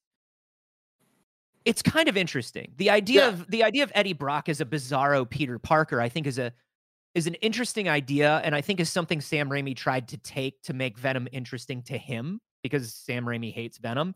So Eddie and Gwen being this bizarro Peter and MJ could have been a very cool thing, but they just set it up and then just leave it. They do nothing with it. I think the big problem is it goes back to, in order for the MJ Gwen kind of thing to work, we need Peter to be better than he is. And not just in this movie, in all of them, because like when you look at his relationship with MJ, there is nothing missing from their relationship in his mind, because she's literally just a 10 out of 10 perfect to him. Even when she fails, in his mind, he's all googly eyed and like, you were the best thing I ever saw. Like, it's just weird. Like, they set it up as if she is just utterly flawless, or at least he doesn't give a shit. Yeah, she's absolutely. But it doesn't matter, because I'll tell you one thing right now, guys. All of that very, very well constructed, and in my opinion, very well worded criticism. You better take that and stuff it out the fucking window, because the scene that happens next, come on, with him catapulting himself, the crane hits, whatever, the guy, ooh, and then Spider-Man flies in and he saves her a split second before those fucking like massive concrete things slam into each other. Somebody knew what they were doing somewhere in this movie. Somebody knew somewhere, yeah. The action's on point. Part's awesome. The action is great in this movie. The action's on point. They figured it out. But like, they're also trying to juggle 18,000 things in this scene where it's like, okay, the crane's happening, and then Eddie Brock runs up to Captain Stacy, and it's like, oh my God, that's Gwen. Oh, by the way, I'm Eddie Brock, sir, and I'm dating your daughter. It's like, my daughter's about to die, Brock. Get the fuck out of here with this. The girl you're dating is about to die. You smarmy motherfucker. And you're smiling with the camera. Go back and watch that again, too, because, and this is no disrespect to the guy from Babe, but no disrespect. I'd like to think that if anyone I knew, anywhere even remotely like any of my friends or casual acquaintances, were hanging off the building above me, and I was about to watch them with my own eyes fall to their death like 40 stories, I would probably be a little less calm than James Cromwell was here. He doesn't seem like he knows this person that's dangling from the freaking thread above him, but it's supposed to be his daughter. He's not worried at all in this. It's very, very weird. Like, now, some people could say, Nick, James Cromwell, cool motherfucker, right? Cool as a cucumber. Maybe you just don't know because you're not James Cromwell. And I'm like, touche. Well, he also doesn't know until Eddie gets out his telephoto, right? But like, I don't know. Pay attention to what's going on in your daughter's life. Didn't you know she had the copy machine thing in Midtown at this very building this day? Probably a big deal for her. She's trying to build her portfolio. I mean, every time I have a copy machine shoot, I put it on Tim's calendar too, just so he knows where. Please. If I have a copy machine shoot, I'm telling the squad. Tim, I got that Xerox shoot tomorrow. Tim, we're going to lunch after the Xerox shoot tomorrow. I'm getting that copy machine money. I want my friends to know. Exactamundo. Then Eddie introduces himself to Peter, and he's like, "Hey, I'm Eddie Brock. I'm the new guy over at the Daily Bugle." And Peter's like, "My fucking ass, you are." Then we cut over there. Miss Brandt watches Jameson's blood pressure while he gets a presentation. And let me tell you guys, if you thought to yourself, "Hey, is this buzzer bit going to wear thin very quickly? You'd be right. You would be right. This bit is terrible. Hey Sam, buddy, baby, booby, I love you, and I'm your staunchest defender on this show. Listen to Carboni. When you say there wasn't enough time to put in all of these story threads that you wanted to put in, there was enough time for the 5-minute slogan bit starring your brother. Can we just like pull back and take like, let's see the forest for the trees view here, Sam? And I love Betty Brant. You know I want more Betty Brant in my life. This is not how I wanted it. Monkey's paw of a man. Yep. Oh, wow. That is Sam Raimi's brother. Why did not even know that? You just blew my mind. Anyway, Eddie sneaks in and he's a little stinky and everyone's like, what's that smell? And he goes, that's Brock, sir. And he gives JJ some new photos and wins out between his and Peter's photos because his are cooler. And then JJ pits them, does what any good boss would do, pits them against each other. He takes the pool cue, snaps it in half, says there's only room for one of you here. I want the public to see Spider-Man for the fake that he is. I want a picture of Spider-Man with his hand caught in the cookie jar.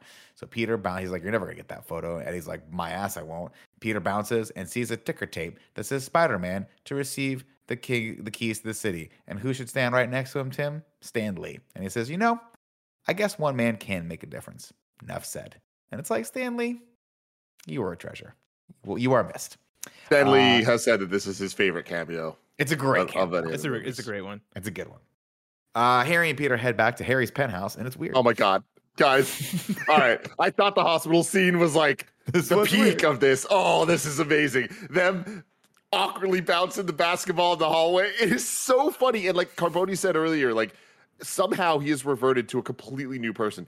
I never once would have believed that the Harry and Peter we knew from the other movies, have ever touched a basketball. First off. But the way that they're all like, it had the vibe of like, yeah, remember when we were kids shooting hoops? No, guys, no. The helmet thing is spot on.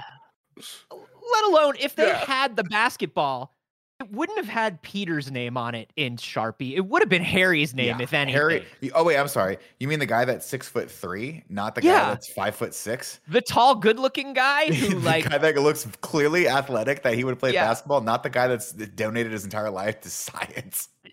How did Peter Parker own one basketball? Get out of here. Get out of here. And they're just bouncing the ball through the Dakota or wherever the hell Harry is supposed to live. And fucking Bernard is there and he's just saying things and he just can't even deliver a line. Bernard is in there and he's just like, oh, boopity boopity boop. And I'm just like, I can't even remember what Bernard says because it doesn't sound like a human. It just sounds like a man reading off a card. Yep. It sounds like a 1990s speech synthesizer. You remember when you used to type into Max? Like back in the 90s, and you'd be like, I can make my Mac say, I can say my Mac, I can make my Mac say poopy poop poop. And it doesn't sound like a human, it sounds like a robot. That's what Bernard sounds like. It sounds like they're whispering the lines in his ear as he's trying to say them. Why didn't they recast Bernard at any point during this trilogy? I don't know. Bernard! But I'll tell you this right now, guys. Peter throws the ball. He's like, catch. And Harry's like, oh, and then stumbles and then catches a vase and palms the ball. And then Peter goes, you still got the moves. What moves? The moves, Anthony. The moves. In the first movie, Peter gets into a fight and somebody asks Harry to help and he refrains. And that's the most physicality we ever get out of Harry. Yeah. Mm-hmm. MJ heads back to her show and finds that they have replaced her with a lead that can actually sing, and no one's surprised. This is you do not get fired from a Broadway show with a message on your machine. Well, they said there is one throwaway line where he's like, we called her agent. Did the agent not say that? And it's very, very sad. And then the producers are like, we can tell people that you felt ill or something like that. And she's like, no, I'm just gonna bounce. Let's see. Then as she runs out, we get the scene in the parade where Peter heads to the parade for Spider-Man where they give him the keys to the city. Turns out Eddie isn't dating Gwen after all. They just had coffee one time and he's just been creeping her out ever since. And then a couple of beat cops chase Flint Marco into a truck full of sand. And man, it does not go well for them. MJ and Harry catch up and MJ confides in him that she was let go. He's like, how's the play going? She's like, I actually got fired today. And he's like, oh no, that sucks. Turns out Harry is like, you know what's funny? I've been meaning to tell you this. I've never really told you this in all the time you've been an actor, Tim, but back when you first started at IGN, I actually wrote a full play for you. No, you didn't.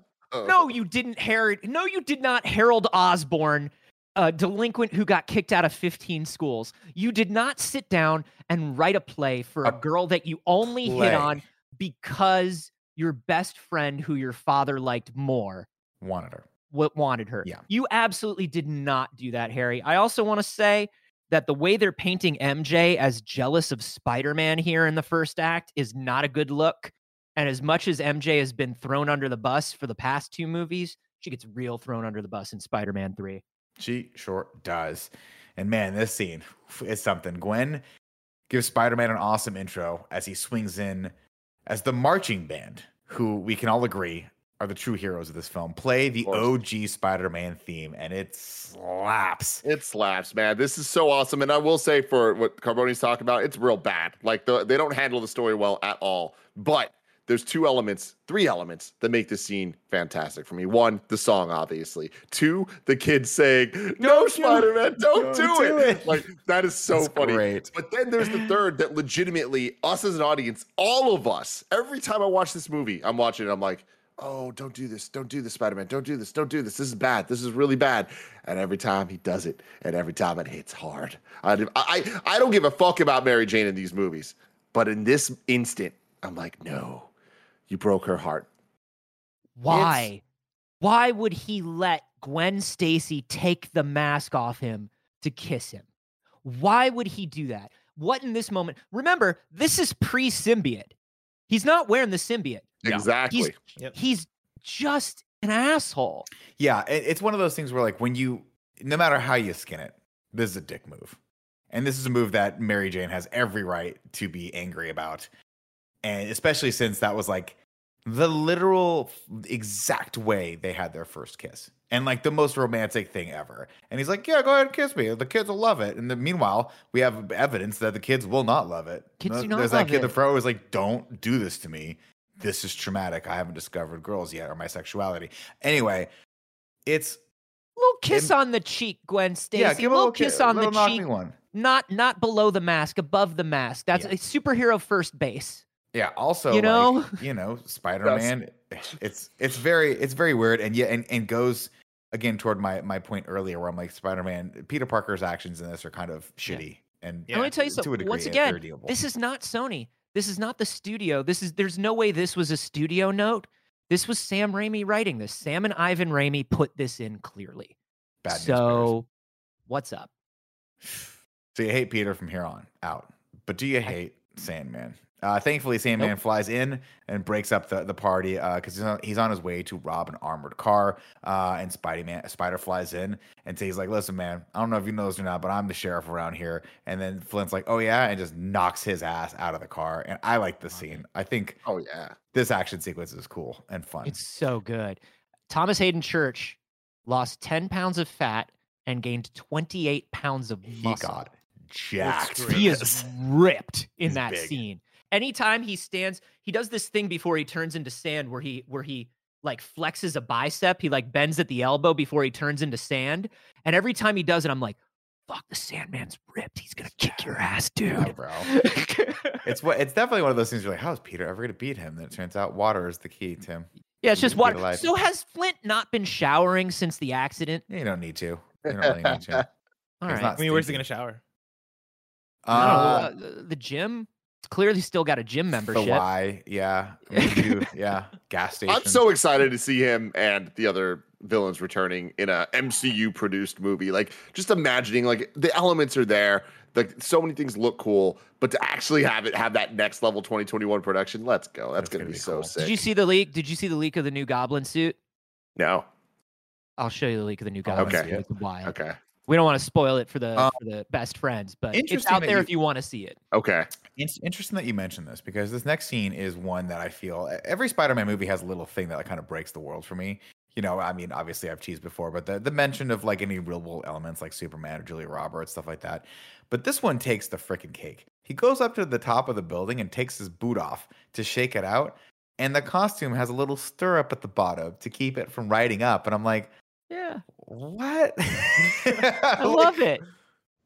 It just is too real. It's like that's an element that you put as a costumer into the costume. So the boot stays correctly with the thing, but it's like weird that they left that on there for this. It just doesn't look very good on camera, I guess. Is what I'm trying to say. And what's funny is like when he's in the full suit, like there is no seam for that booty. Like it's all clearly one. It's very interesting. I want to point out that when he punches through, this has always been one of my favorite fun facts. When he punches through Flint's chest the first time, they hired a retired boxer who had lost his hand. Oh. And so that's why Spider-Man is like throwing really good punches. And then when he punches through his chest, it looks convincing is because the dude just like took a swing and went right up against Thomas Hayden Church's chest. Oh, that's cool. That's cool. Yeah. Interesting. Little bit's a tidbit. Tim, where were you on that one? I had it, but the thing I'm learning about Carboni is like I don't even need to write the facts down. He just has them in here. I love the Spider-Mans. Later that night, Peter heads out to his restaurant to propose to MJ. While MJ stews on the upside down kiss pictures, that's pretty much everywhere, all over the newspapers in town. We get another cameo from a banger, Bruce Campbell. Is it a cameo? Is it a cameo? It goes on a long time. How long is a cameo to you, Nicholas? Let me ask you, Nick. You're a big movie fan. You're a film buff. You know all the terms. You know the lingo. In your mind, what's the difference between a cameo and a featured supporting role in a film? Just if we had to spitball it. If I'm spitballing off the top of my head, the amount of dialogue that someone has in this and the amount of time on screen. What would they have to have? Something like 20 lines, 20, 30 lines, half the dialogue in a scene? To be a cameo? No, to be a supporting. Yeah. To be like, I mean, Bruce Campbell definitely, this is definitely not a cameo situation like it was in the first one. That's what I thought. And so I once again want to say, Sam Raimi, did you run out of time for story because of what Sony wanted? Sam Raimi? Samuel, please. I'll tell you this, though, Carboni, Bruce Campbell's whatever fiat that he bought with the money from this, he owes all to Sam Raimi because he was probably going to get like one line in this. And Sam's like, why don't we buy you a house? And he's like, cool, I'll shoot for 20 Sam weeks. Raimi secures when Bruce Campbell secures the bag, we all are happy.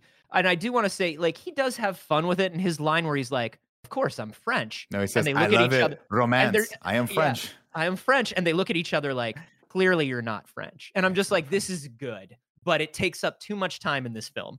Now, Bless, I don't think you know this because earlier Kev kind of alluded to it and you seemed surprised. But do you know what the plan was for Bruce Campbell in future Spider-Man movies? No. Wait, was he Uncle Ben?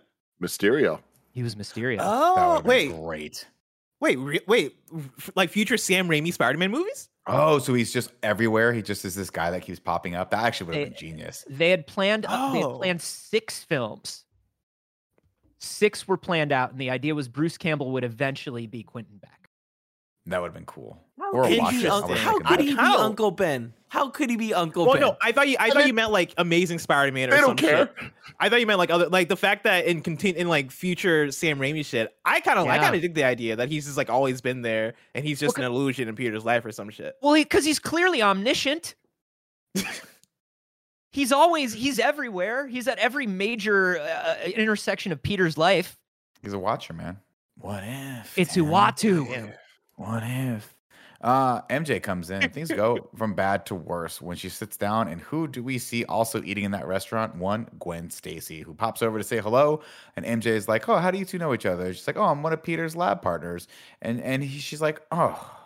Now, we did not know this. We knew that she was in the class, but we didn't know that they like really knew each other. Right. Peter is such a skis, dude. You're a shitbag here, Peter. You are a shitbag. Go ahead. You are into this girl. You're into this girl in your class, and you just straight up let her try to make out with you in front of the entire city and the woman you're about to ask to marry you.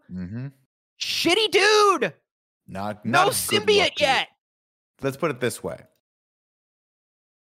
You got some explaining to do. You really do. Some explaining to do, buddy. He's so handsy with him too in this scene. Yeah. Gwen Stacy is just like massaging his shoulders. It's like let's put it this way. Does Gwen Stacy know that Peter has a girlfriend, because the way Peter's acting, Yes. I don't think he ever mentioned her during the lab partner. She says that Peter talks about him all the time, or her all the time. Okay, good point. Oh, So Pete Peter's talks just- about you all the time. I've heard so many good things. Again, though, Get your fucking hands off him then. Again, though, Gwen doesn't like Pete. She likes Spider-Man, just like MJ likes Spider-Man. Nobody likes Pete. She says she's your lab partner. You saved her life. That was our kiss. Why would you do that? Are you trying to push me away? And Peter's like, no, MJ, I love you. And she's like, do you? Because you just maxed it down on Gwen Stacy. MJ leaves as they bring Peter his champagne with a ring in it. And this whole scene is just the humor here, whatever. It just doesn't work. It's doing a lot, but I appreciate it. It's another bad callback here, but the music they're playing is the song that MJ sang in the beginning of the movie. Mm-hmm. And it's just like, even that feels tone deaf for Peter to choose, where it's like, cool, she doesn't have that job anymore, Peter. Like, this is just insult to injury. Like, but he doesn't know that at this point. Right, but if he spent 5 minutes with his girlfriend, he's proposing to, yeah. But to be fair, that like, and this is the thing too, is like, this is where the writing really starts to break down and the characters start to feel very, very thin, is that he should know that. This movie doesn't feel real, because MJ should have been like, Pete, I lost my job. Like, she should have called him and been like, dude, they fucking fired me. And I don't feel like going out to dinner right now because I just lost my job. Like, these characters talk like sitcom characters from the 90s, where it's all just stupid dialogue to get them into these dramatic irony situations that just feel so dated at this point. What if I say anything but what a human would say in this situation? Yeah, exactly. What if I talk like, yeah, exactly. Snowbike Mike just joined the conversation, and I'm curious to see what his perspective is on this scene. Mike? Yeah, that was crazy, man. I can't believe that. I don't know. Thanks, Mike. Thanks, Mike. Thank you, Mike. We'll check in with Mike again. Mike will hang out. We'll check in. I want to get his perspective as we continue, as this story continues to progress. Peter gets a call from the dude from Babe. Turns out, Tim, you forget everything you know about dead Uncle Ben's murder, because the guy with the frosted tips, whose name eludes me right now, he's not the guy that killed Uncle Ben. Turns out Flint Marco was the guy that really killed Uncle Ben. I don't hate it. Like, it when you start thinking about it too hard, it ends up not making sense. Because, like, at some point, like, why would have, at the very least, Aunt May not known, like, who the real killer is? Like, I'm not too familiar with murder, but, like, I'm pretty sure that if the police and shit found out and, like, were, like, hunting someone down for a murder, like, oh, it wasn't the person you thought it was, that's information they let you know as a family. You'd be really surprised. Yeah. I don't think Spider-Man needs more motivation to hunt down the giant man made of sand, other than the crime man is made of sand and he's doing a crime. Right. I understand the motivation because the best Spider-Man villains have connections to Peter in his personal life. But hey, man, you've already got Eddie Brock in this movie. You've already got Harry Osborn in this movie. Could Flint Marco not just be a dude made of sand who's trouble? Yeah, I hated this a little bit, especially because we're watching this coming off of watching Spider-Man 1 a few weeks ago. And if there was any sort of hint, I know they weren't thinking about it at the time, but if there was any sort of hint of like, hey, it wasn't me, like I didn't do it or some shit like that as Peter was murdering him, then I would think this is 100% like forgivable and cool. The fact that this feels totally like a Metal Gear style, hey, it was nanomachines the whole time. Oh yeah, Sandman killed Uncle Ben in that movie years and years ago that you watched and hopefully forgot by now. I feel like it's such a weird choice. Who is standing just out of frame. Yeah. You can't see it, but there's a supercut where he's actually holding the elevator door for the guy. Oh, I digress. Peter goes off on the guy from Babe, and the guy from Babe's like, hey, calm down, kid. Like, don't talk to me like that. And Peter's like, you just told me that the guy that I thought killed my father figure is not that guy. I have every right to be mad about this. Yeah. And now I have another chance at vengeance. So now he's going to go kill that guy. And I'm going to put that guy in the forever sleep. It's a line I wrote on this piece of paper. It did not hit. MJ comes over to check on Peter, and she brings up the fact that Peter straight murdered the other dude. She straight up is like... Which is weird. She's like the other time, Peter's like, he fell, and I told you he fell. And it's like, does MJ think that Peter murdered someone? Yeah, it's like this. Hey, we're pulling back the layers of the onion here on this bad relationship, and thinking that your boyfriend maybe like murdered a dude or two. Is a killer. That's a big thing. But I also want to say, here's a moment where in this movie, MJ kind of acts like a person in a relationship. Things are going badly. Mm-hmm. She didn't communicate everything that was going badly, but she knows, and because of that, she was hurt, but she knows Peter's having a rough time, and she shows up, right? She shows up anyway. And Peter's just an asshole. He sucks so bad in this scene. Right.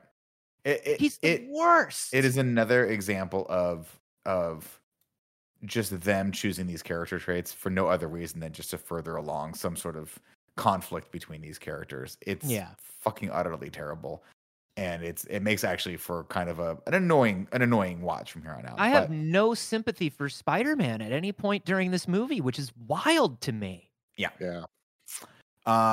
Let's see. Oh, this is the part. So he pushes her away because it's a movie. And then Venom finally climbs on. Venom's like, you know what? I'm tired of just hanging out over here in the corner. I'm going to finally climb onto Peter. I'm not sure what Venom has been doing for the past week. Maybe he was asleep. But I'll tell you what, guys, this is the point of the movie where I think to myself, this movie could use 100% more jazz. Mm-hmm. Oh, good. Oh, good. It's coming. Where am I? And Peter wakes up in the all-new black Spider-Man costume, and it is dope as fuck.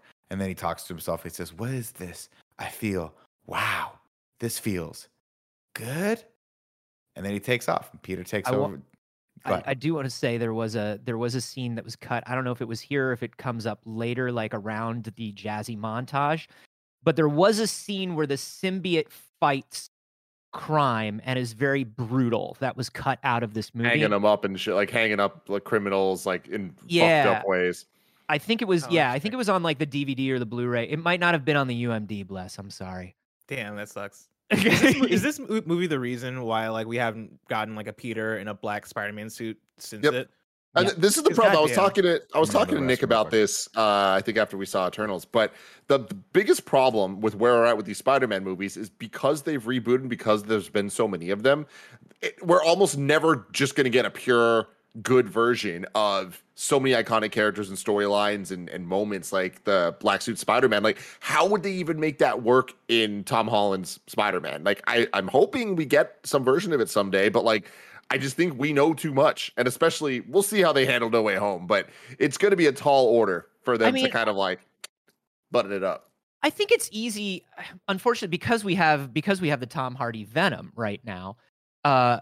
I think it would have been easy to do a black suit Spider-Man because we had Infinity War, we had Peter go to space. We're going to have the Kree Skrull War in Phase 4.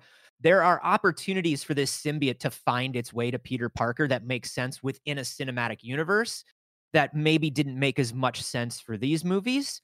But because Venom already exists in the SSU, like I wonder if we'll ever see that. Yeah, it's just we'll see.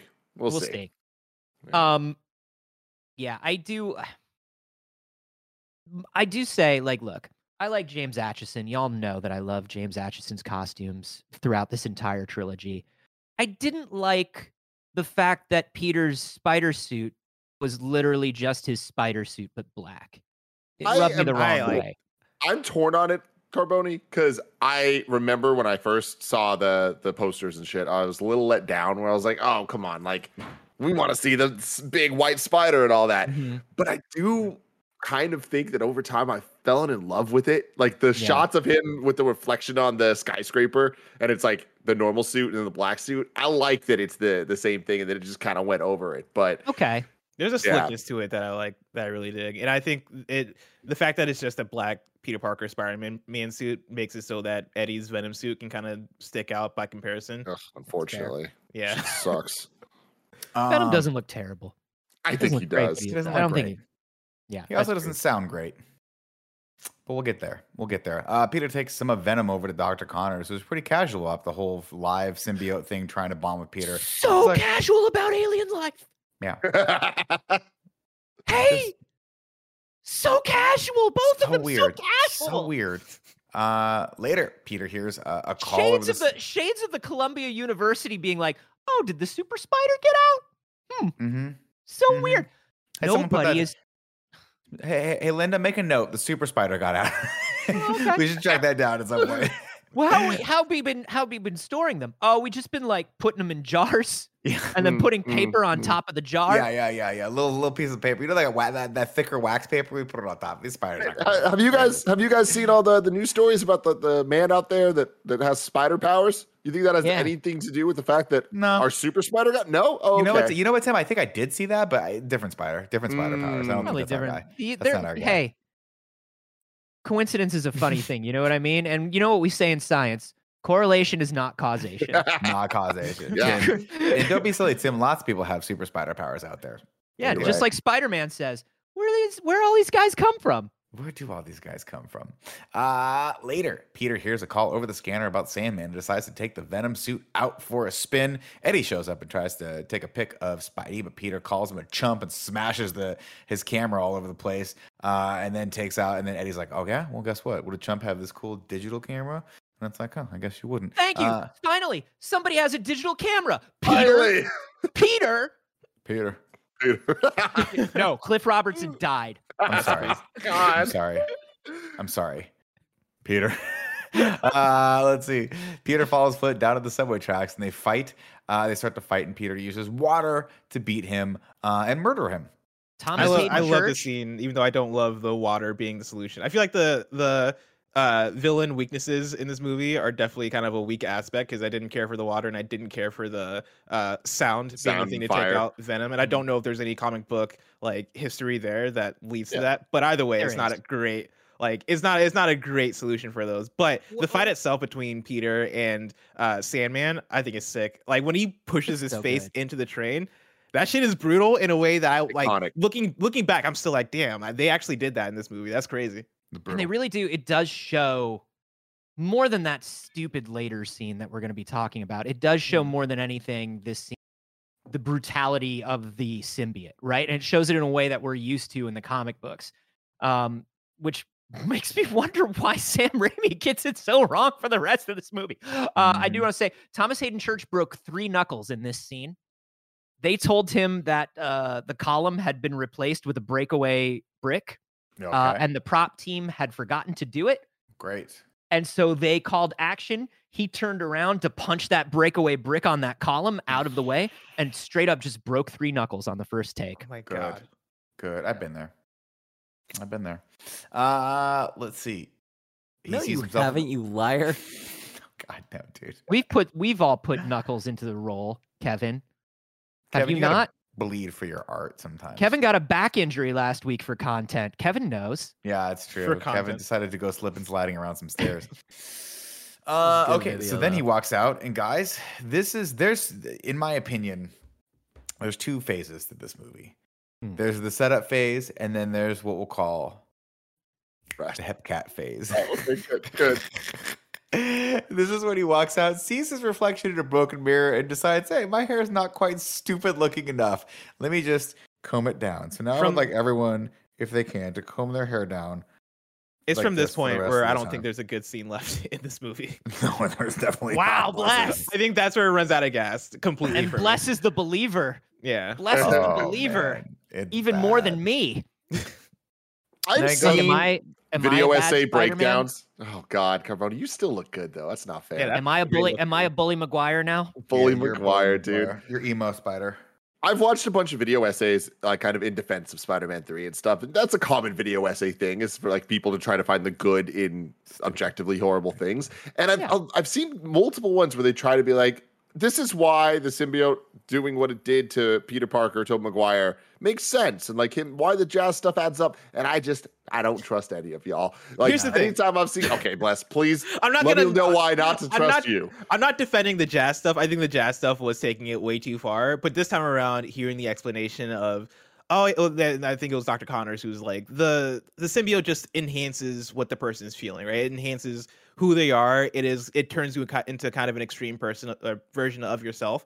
I think the choices that Peter makes outside of the weird dance number and jazz stuff all makes sense. Even him like walking around with extra swagger makes sense in my head in the version of Peter that was never cool. Like he is being the version of cool that he thinks he is, and the symbiote is exaggerating that version of cool that he thinks he is. And for this nerd dude to be walking down the street and like being in his element, and him thinking that like the finger guns and all that shit is cool, to me does make sense. I think actually that lines up.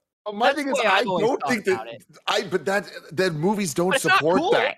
I know it's not cool, but like the type of dork that this Peter Parker is, I don't believe that even he would think this is cool. It's so fucking weird. It is. Yeah. No, it's really weird.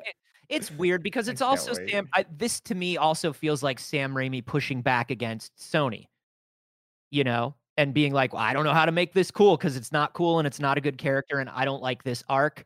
And it feels like him pushing back against it, you know?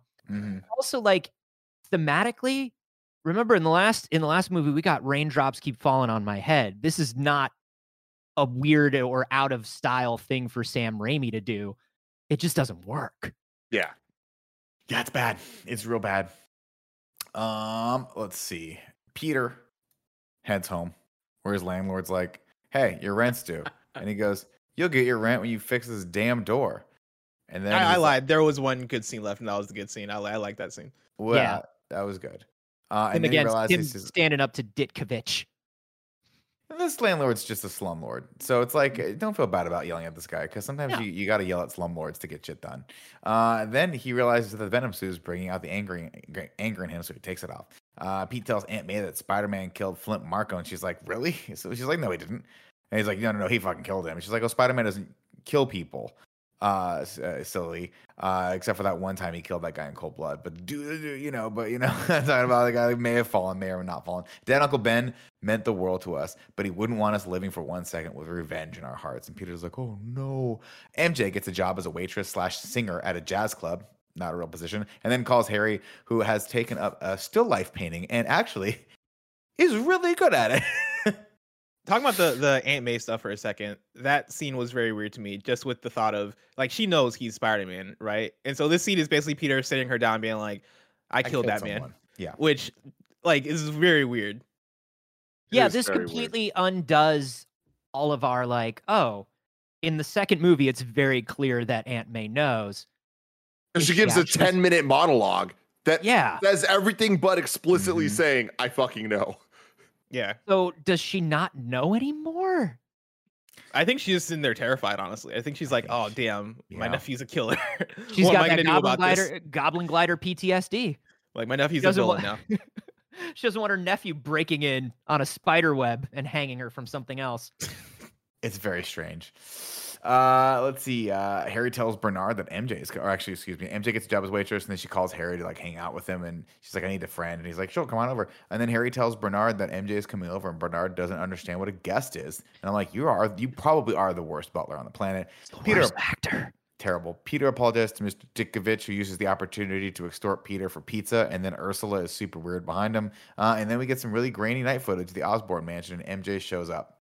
Then they start cooking breakfast. And Tim, I'll tell you what, when you first started dating Gia, man, when you were like, I really want to impress this person who I think I like right now, and I think I want to show her how contemporary I am. Of course, your go-to song that you put on while you were cooking breakfast for dinner was Chubby Checker's Twist from 1960. Just two 20-somethings doing what 20-somethings do, making omelets, listening to Chubby Checker. In 2007. So what is this, Carboni? Is this... Okay. This is the second official, because we've talked a lot about Bully Maguire walking down the street to music, but that I don't think has actually happened yet. But Gotcha. Okay, cool. We're at number 2 for second song and dance number. I appreciate you keeping us straight here. It's important too. Then they read all 80 pages of Harry's play that he wrote for MJ, and you're like, oh, you actually did that? Never happened! You actually did that. Okay. And then the two, and I'll tell you what, I hate to say this, and Blessing, feel free to turn your camera off after I'm done with this if you're in disgust, because I know how much you love this movie and I know how much this franchise means to you. But Kirsten Dunst and James Franco have more chemistry in this 5-second scene than Tobey Maguire and Kirsten Dunst have in all 3 movies combined. Oh, you're right. He's not wrong. You're right. You're not wrong. It's weird. It's sad. It's super weird. It's weird how much MJ sucks in this scene again. And then they decide to make her kiss him. Yeah. Like, oh, no. They take every like character that should be the redeemable character in this movie and just turn them all into like assholes or just like unforgivable, right? Like Peter Parker, the whole movie is that thing of, like Anthony put it well, of he doesn't have any good lines after like that first scene. Like every single thing Peter Parker says sucks. And Mary Jane, who I think has like some scenes here and there where I'm like, okay, like I'm liking this compared to what we've gotten so far. They just squander it, and like this is one of the key moments where they just straight up squander it. Dude, if I was Kirsten Dunst, by the time this third one rolled around, I'd just be like, time for another Spider-Man paycheck, because these people obviously don't know what I'm doing. I'm just gonna do my best. Make those Marvel bucks. Man. Yeah. I don't know Kirsten Dunst. I've never met her. I wish I did, though. I wish I could reach out and just have a conversation for 5 minutes with her and be like, how'd you get through that? How'd you do it? And then look at her mansion and be like, I'd have done the same thing, Kirsten. I'd have done the same thing. Let's see. And then she's like, oh, I don't know what I'm doing. I'm sorry, Harry. I shouldn't have done that. And then Harry's like, no problem. I'll handle this well. And he handles it by just going straight to the bottle. And guess what? Scientists, you fucking idiots. All of you dumb fuck doctors out there. How did you not know that alcohol is the cure for amnesia? You stupid idiots. All you needed was a little shot of Jack Daniels to bring all those wonderful people's memories back. No. It has to be out of a crystal decanter, though, Nick.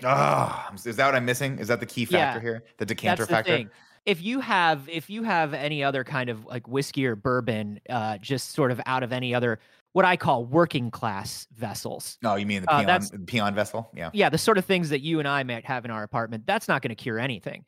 But if you have a lovely crystal decanter, all the memories come flooding back. Also, can we just, it took Kirsten Dunst like 10.5 seconds to run down that hallway. Mm-hmm. That was such a long hallway, and they held on that. Like, I was just like, why?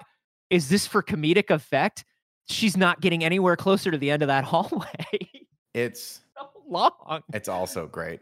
Can I tell y'all a secret? I watched this movie at 1.25 speed because I couldn't watch it at normal speed. Oh, I watched it at normal speed, all punishing 2 hours of it. And it was still too long for her to go running down that hallway. God, it's bad. Let's see, Harry, Dad's back, and guess what? You've taken your eyes off the ball. It's time. He's like, avenge me. And then he's like, well, how do I do that, Dad? He goes, first, we attack his heart. And he's like, wait, didn't you say that in the last movie? He did. He did. And I want to say the step of this plan that involves forcing MJ to break up with Peter is actually a very fun and cool Goblin plan if it's step one. The problem is it seems to be the only step, because after it happens, he leaves MJ alone. Correct. He lets everybody go about their lives. Correct. There's no follow-up step. It's not step two, re-kidnap MJ so she doesn't tell Peter what's going on. There's no second step. I love it because they do present it as like we have a master plan and like you're gonna break his spirit, and it is like, oh cool, what's after that? Where are they going with this? And yeah, that's it. Just break his spirit. Oh.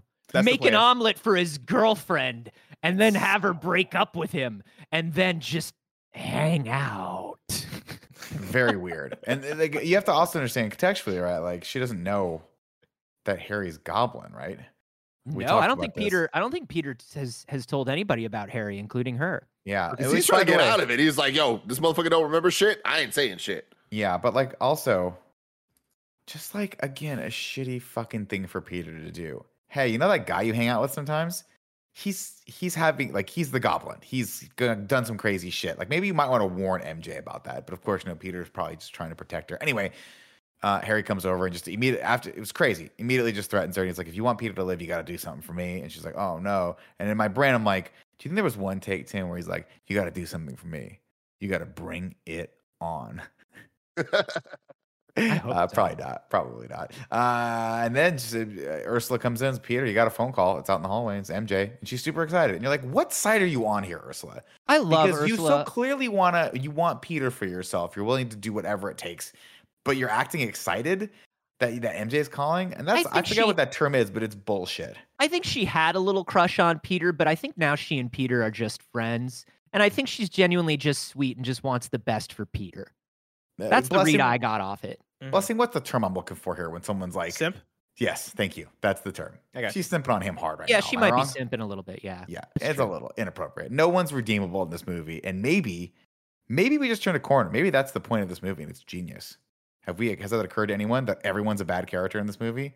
Wow. No, because they definitely try to redeem multiple characters, both New Goblin and Sandman. Like they're both supposed to be redeemed by the end of this film.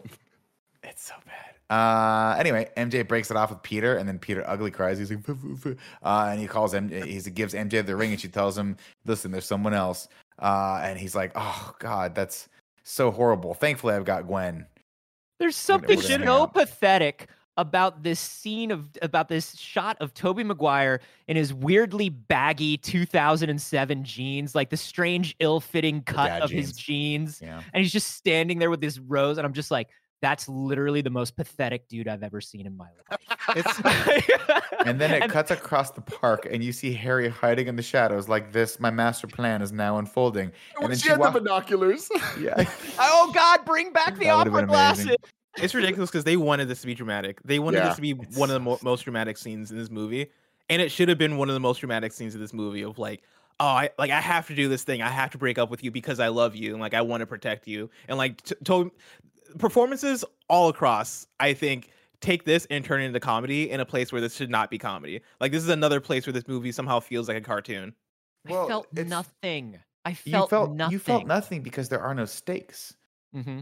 Do you actually believe that like Peter's life is in danger here? Here, let's follow the logic of this, right? Harry, who I think he's going to trip over his jeans and hurt himself. Now. Well, I mean, I've done that. His life is in danger. Let's not make fun of people that do that. But let's dissect this for a second, right? Like MJ doesn't know that Harry has these superpowers. She just knows he's got a glider and he's rich. And he says, "I'm going to kill Peter unless you break up with him," right? To which I would reply if I was MJ, I'm not that worried about it because I've seen my boyfriend, who I know is Spider-Man, literally beat the shit out of dozens, if not hundreds of criminals at this point, some of whom are superpowered, one of whom had really, really, really, really strong mechanical tentacles, and Peter just fucked that guy up. So he beat that guy up while he was beating up a train, so fuck off. So what I'm going to do is the second you leave, because presumably Harry just leaves after that, right? I'm going to call there's Peter no and step say, 2 to the plan. No, I'm going to call Peter and say, from behind that tree Harry's and goes crazy. and gets a bagel. Exactly. And so I don't understand what's stopping MJ from immediately calling Peter and going, "Hey, dude, that was Harry doing it. Like, I do love you. Let's work this out." Right? Yeah, it's like just the stupidest thing ever. There's nothing they set up to where, right after that, she can't just call him up. And I think the movie is presented at this point the fact that Peter can beat Harry's ass. Like Peter beat up Harry in the beginning of the movie. Peter's about to beat up Harry again. Yeah. And like, you know, if there was some kind of stake of Harry approaching Mary Jane and being like, "Hey, like I have something on Peter, right? Like I've rigged his house with bombs, or like I have your shitty dad in custody, and I'm gonna fucking murder him unless you do this." Leverage to Peter. It's called leverage. If you had some kind of leverage, I think that would turn this whole scene around. Well, maybe not turn the whole scene around, but it'll turn it around somewhat to a point where maybe we can believe this somewhat. But there's nothing here that makes us go, "Oh shit, there are real stakes here." Just make it make sense. Make it make sense. This scene is like the scene at the end of every like murder suspense movie where the main character figures out that Billy Loomis is the killer, and she's like, "If you let me go right now, I won't tell anyone." And then Billy goes, "Okay." And that's the end of the movie. That's kind of what this scene is. You're like, no, totally. You can't, like she's just gonna go and tell a cop. I mean, Jesus Christ, there's cops here. Anyway, I digress. We've gone too much on this. Let's see. Pete meets up with Harry and confides in him that he was like, "Dude, I was gonna propose." And Harry's like, "Listen, man, that's why I called you here." MJ got fired. And he's like, "She did? Maybe I should talk to my girlfriend more." And then he drops the real bomb. He says, "Listen, man, I'm the other guy." And Peter's like, "Oh my God, how could you have done that? I gotta go somewhere else." And Peter leaves as the waitress walks up and asks Harry, "How is the pie?" And I think all of us need to say this together if we can, just for Kevin. Okay. On 3, ready? 1, 2, 3. So good. I lied. This is another good scene. This is an insane scene. Like, I'm the other man. What? I love this. I love how much fun Franco has with it. I love the so good. Like, he's literally just loving being a villain here. The only thing that's weird about it is he does the wink and the smile, okay, which is just full on, like, that's too much. Evil villain, and then when the bus goes by, he's Pulls a gone. Jason Bourne. He just disappears. He just got a refill. What does everybody in this coffee shop think when this man disappears? Oh my God. Wait, the disappearing. What the hell? Who thought, how'd that get approved? Like, why would he need to believe, disappear? No, none of it makes sense, but I can't believe that nobody saw this cut and was like, nah, this isn't working. Yeah, this is too much. We've crossed the line here. Why? Why would this happen? Why? Nobody in the room said, what is this craziness? I'm sure there were multiple people who did, and Sam Raimi was just like, I don't care. And they were like, cool, I'll just get a paycheck because it's not my reputation on the line. And then it's almost like they're like, oh, we should put a couple scenes in here beforehand. And Sam Raimi was like, no, we need the resolution to this immediately. So what happens is Peter grabs the Venom suit, combs his hair down, and just heads back over to Harry's house to beat his ass. They fight, and Peter eventually hits Harry with some truth. He was like, your dad despised you because you're stupid. And he's like, no, he's not. I made Look at little Goblin Jr. gonna cry. I was like, fuck yes! Yeah. And then Peter looks over and he spots that still life painting, and he's like, wait, did you do that? Yeah. And Harry's like, yes, I also write plays. I'm actually very multifaceted as an artist. Like, man, this fight fucking slaps, though. This fight's awesome. This fight fucking slaps. Of course. Sorry. And he pulls out the electric sword out of nowhere. He's just got a goblin electric sword and shit. And it's just a good fight. And the final shot's fucked up, man. Oh yeah, it's fucked up. Oh yeah. When he hurls the bomb back at him as he's walking out. Awesome. Yeah, that's great action right there. Blows off half his face. It's right? crazy. Like he throws it, the dodge, the web, sling it right back, and it blows him up. It's sick. Awesome. Brutal. Again, 10 out of similar 10. to the train sequence where he rubs Sandman's head on the train. It's very similar brutality. This does make me sad though that like there wasn't a fourth movie that was focused on, okay, no, Harry is the villain of this movie.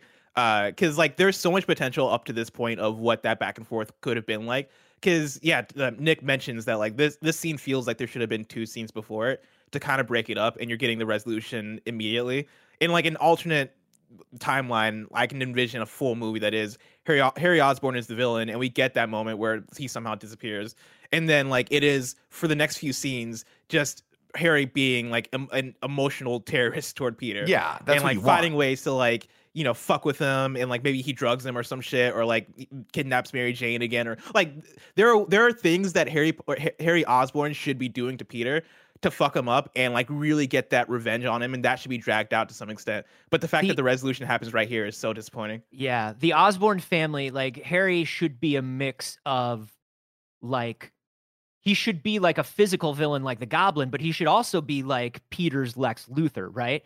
Like, there's no reason Harry can't buy the fucking bugle and fire Peter Parker. There's no reason Harry can't like tank Peter's grades or his internship at Empire State. Harry could do so many things, but instead he's going to eat pie and wink. Yep. That's his grand plan. Thank God. Again, we're already well aware that Harry is a dullard. So like, you know, he doesn't really understand how villain plans are supposed to work. He got that good gas now, though. Does have that good gas now, and those good abs, and those weird underwear they put him in. Just gonna throw that out there. When he comes out of the gas thing, I was like, "What's with the striped underwear?" Like, he costumer. Like, it's very distracting. Yeah, it was a choice. I think not to be too revealing here, but I feel like it just drew the attention away from James Franco's amazing physique in that. Mm-hmm. Enough said. Then Peter heads down to the Daily Bugle to, quote, put some dirt in Eddie's eye. I'm gonna put some dirt in your eye. Carboni, can I ask you a question? He's evil. Can you Yes. imagine a set of circumstances in your life where you would say that phrase out loud? Seriously? Well, I'll tell you what. If I was a photographer for a major metropolitan newspaper, and also that city's superhero, and another photographer stole my job by making it look like I wasn't a superhero, I would definitely say I'm going to put some dirt in your eye. Okay. That is the exact idiom I would use at that moment. Makes a lot of sense. Of course, he heads down to the Daily Bugle, and he outs Eddie Brock as a fake because he shows Robbie the picture, and Robbie's like, "That they're the same picture. We got to print a retraction." JJ's like, first before he does that, he's like, "Dude, I'm begging you, Peter. Like, you know, I made a mistake. Forgive me." And Peter said, "If you want forgiveness, get religion." And Hell then he outs yeah. him I like and that then line. he gets fired. It all happened so fast. Like before this moment, there's no reason for us to believe that Eddie photoshopped his work.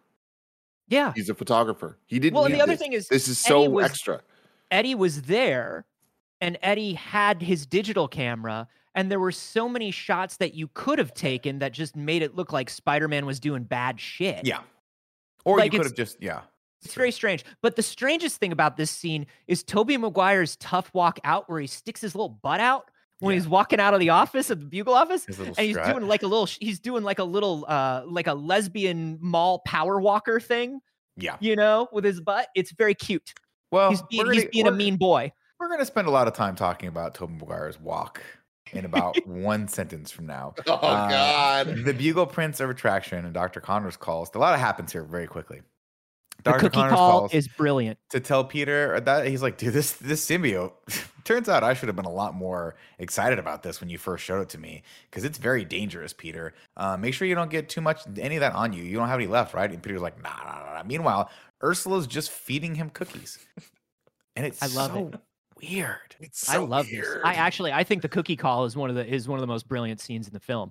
I love the cookie call so much. I enjoy it too. I don't know if it's good, but I enjoy it a lot. Oh, it's funny, and it's like I think the problem with this movie, like if I wanted to get down to one of like the philosophical problems of this movie, is the first two films, they had like a lot of comedic moments, and there was space for a lot of comedic moments.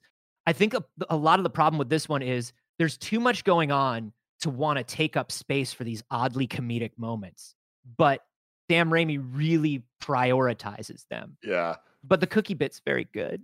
Make me some with walnuts. Go make me some. Evil Peter just wants a different kind of cookie. Oh my God. That's how evil Peter That's what he rolls. thinks is cool. Like, oh. It's walnuts. Evil Peter's so like, I bad. could have two kinds of cookies. I don't even want cookies. Go make me more cookies. I didn't eat all of my vegetables today, and I don't have to. I'm going to tell you guys something right now. You guys probably don't know this because you're not as old as I am, so you didn't grow up with this as a meme. But in the late 70s, they made a movie called Staying Alive, Tim. Mm-hmm. And that movie was a weird film. It was dark, very dark film. A lot of which about the going into the disco era after Vietnam, displaced. It doesn't matter. It's about dancing at night, right? Drug abuse, things like that. But there's an iconic scene in it, of course, where one John Travolta playing a character named Tony Manero has to strut, right? He struts down the street to open the movie with a couple cans of paint. And of course, he's highfalutin and he's wearing his clothes. He's got his hair coiffed up. And what does he do? Of course, he walks into the paint store that he works at. And of course, it's a great scene because it shows the dichotomy of Tony Manero's life here, right? Tony, of course, thinks he's the shit, but he's working at this job as a paint store, and he ain't the shit. But you know who is the shit here? Tobey Maguire. Tobey Maguire's crotch is the shit here, Tim, because he thrusts this thing every which way but loose. And it's almost borderline offensive, some of the shit he does in the scene. And thank God they at least had all the women react appropriately to him, because they're all reacting with utter disgust. Yeah. None of them are Just into it. Utter disgust. Thank God. Thank God. Can I ask you all a question? Yes, you may. Knowing the history between Tobey Maguire, Sam Raimi, negotiations, the crew, all this stuff, do you think this scene maybe a little bit was to make Tobey Maguire feel foolish? Yes. Do you think a little bit of this was Definitely. crew revenge? Also, point of feels like that. clarification, I said Staying Alive. I meant Saturday Night Fever. You guys know what I meant. I know. Staying Alive, also great though. 100%. He comes off like a complete and total idiot in this, and it's embarrassing. It makes you feel embarrassed to watch this scene. Yep. So true. This Like, is I want to Spider-Man. hide How my is this a eyes scene and in be a like, Spider-Man I don't movie? want to watch this. This is our third musical, third dance number, by the way. Thank you. This might be the most I've seen a movie fall off the rails. I can't believe, and like the movie already wasn't great by any means, but for me the movie was very tolerable in terms of the actual quality of it. You know, like I've mentioned the action sequences that have really spoken to me, and there are some storytelling elements that I think are decent. The gap from like it being questionable to decent to it being completely trash in this one scene, I think is actually very impressive. And I'm curious to wonder for folks out there who maybe want to hit me up and let me know, is there a movie that somehow falls off halfway through in one scene in the way that this one does? Yeah, I can't think of a single movie where it all pivots on one scene like this, Bless. I really can't. This is a decline. This is a huge decline, and it happens in 45 seconds. Yeah. I'm going to tell you one scene right now. One word. Martha. Think about that right now as we continue along this plot. Think about that. I refuse to. Good one. Martha! It's a really good point. Save Martha! Who the fuck is Martha? Is what I would have said. I didn't see that name. Also, I don't know why I said that. It's sad that it has anything to do with the Vietnam War. It has nothing to do with the Vietnam War. I just Uber Eats me some Dunkin' Donuts. God bless this movie. You got some walnuts? Yeah, go cook me some walnuts. I do, but here's the part of the scene that I do sort of like, though. I like, I'm a Betty Brant stan from way back. I do like the sexual tension finally between Betty Brant and Peter Parker. Yep, I like it too. I do like the symbiote giving him the no way. It's hot. I do like the symbiote giving him the courage to stand up to JJ, because this is stuff that would have happened in the comic that would have made him think the symbiote costume is good. Like, these are things that would actually happen to make him go, oh no, this is working. This is actually working. You know? You guys. Here we go. Anyway. Betty Brant! Flint Marco reforms over in the park and looks at his locket yet again. And I'm like, how does he keep a hold of this fucking locket? I don't understand how the science in this movie works. Dude, watching this scene, I just thought, why isn't this just a Sandman movie? Watching the shot, I was like, God, he could have carried this whole movie. He really totally could have, man. It would have been so much better. But we don't, alas. Peter and Gwen head out for a nice night on the town. And where do they go, Tim? That's right, a jazz club. Meanwhile, Eddie's just lurking behind them. And he's like, oh, something's going to happen. So I'm just going to follow Peter around. And he walks in. But the question, can we get a table? Is what Gwen says. And of course, Peter knows how to get a table because he's got all this experience now. The symbiote doesn't give you knowledge. Blessing. How could we it get just reaches down and it finds the knowledge that's already within you. How could we get a table at a jazz bar in 2007? Surely here in 2007, the jazz bar is all booked up because of how the 20-somethings love the jazz and the chubby checker and whatnot. Man. Of course, Peter whistles to the hostess and then leans in and whispers in her ear, find us some shade. Thanks, hot legs. And again, to the woman's credit, she looks at him with disgust. But in perfect Sam Raimi fashion, I'm not sure I'm supposed to feel about this, because then she proceeds to find them a table for $20 or however much he gave her. And I'm not quite sure what Sam Raimi's telling us here. I don't really understand what we're supposed to feel here. Definitely believe that this scene, even if the walk wasn't, this one scene, this one exchange right here was meant to make Tobey Maguire feel foolish and stupid. Because once again, like a douchebag, we have talked previously about how he was part of the quote-unquote Pussy Patrol at this point in time. Yep. Making him look like this stupid and really was just like a little dig at him. It had to have been. It's just the worst, because I've spent, weeks now talking about how I dislike this Peter Parker and I like the more fun side of Spider-Man. This scene feels like they were kind of like trying to be, oh, we'll make it fun. You didn't do it right, Samuel. You didn't do it right. No. This is not fun. This is embarrassing. Like Nick said, I hurt watching this. You made it gross. So bad. It's so gross. And not only that, I mean, Jesus, the thing is this. What's the thing? What's the thing, baby boy? Lay it on us. Baby boy, please. What is it? Have we talked about the fact that he shows up to his ex-girlfriend's place of work just to rub it in his face that he's dating someone new? This is not the action of someone who's a good character. This person, this is coming from him. Venom's not making him do this. It's just amplifying the things that he wants to do. It's bonkers. But it's a bad there look. is. I mean, I would be remiss, Anthony, if I didn't say there was a certain magic about Peter sort of flipping around on the walls as he goes double time, and kicks. I was gonna out say the there's some stool, good choreography here. Burns, Honestly, dude. it's a good dance sequence, and Like honestly, if this was in High School Musical, I'd be all about it. But it's in a Spider-Man movie. And yeah. Well, that's the problem, right? Here's the other problem. Peter Parker plays the piano now? Yep, sure he does. Since Venom when? This is a symbiote quality. Oh, the alien can play the Oh, piano because because of symbiotes- Sonics, because of their the favorite thing, harmonics. sound. Yeah, Exactly. Yeah. Garbage. Also, how did he get to the piano? So, well, actually, no, he excused himself, didn't he? He did excuse himself. And somehow got to the piano, and Mary Jane just didn't notice. Now, Gwen Stacy notices Mary Jane and specifically says, "Oh, that's your ex. Is this okay? Should we leave?" And he goes, "Oh, I'll be fine."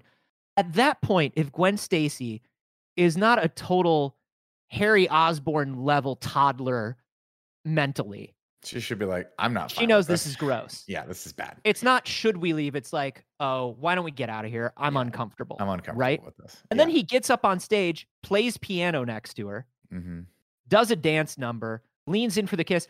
Gwen Stacy only realizes at the end. Just right there. She Really, says, and I Gwen? quote, she says, and I quote, that whole thing was for her? Yes, Gwen. When were you going to notice, Gwen? Because you were into it right up until literally this moment. But see, moments like this make me dislike characters. Sure. And so I look at this and I think this is the single most embarrassing thing a character can do. This is not romantic. This is not heroic. This is not full of chivalry. This is just a very weird, embarrassing thing. Like if your friend did this, or even if your significant other of 10 years did this, you would be mortified.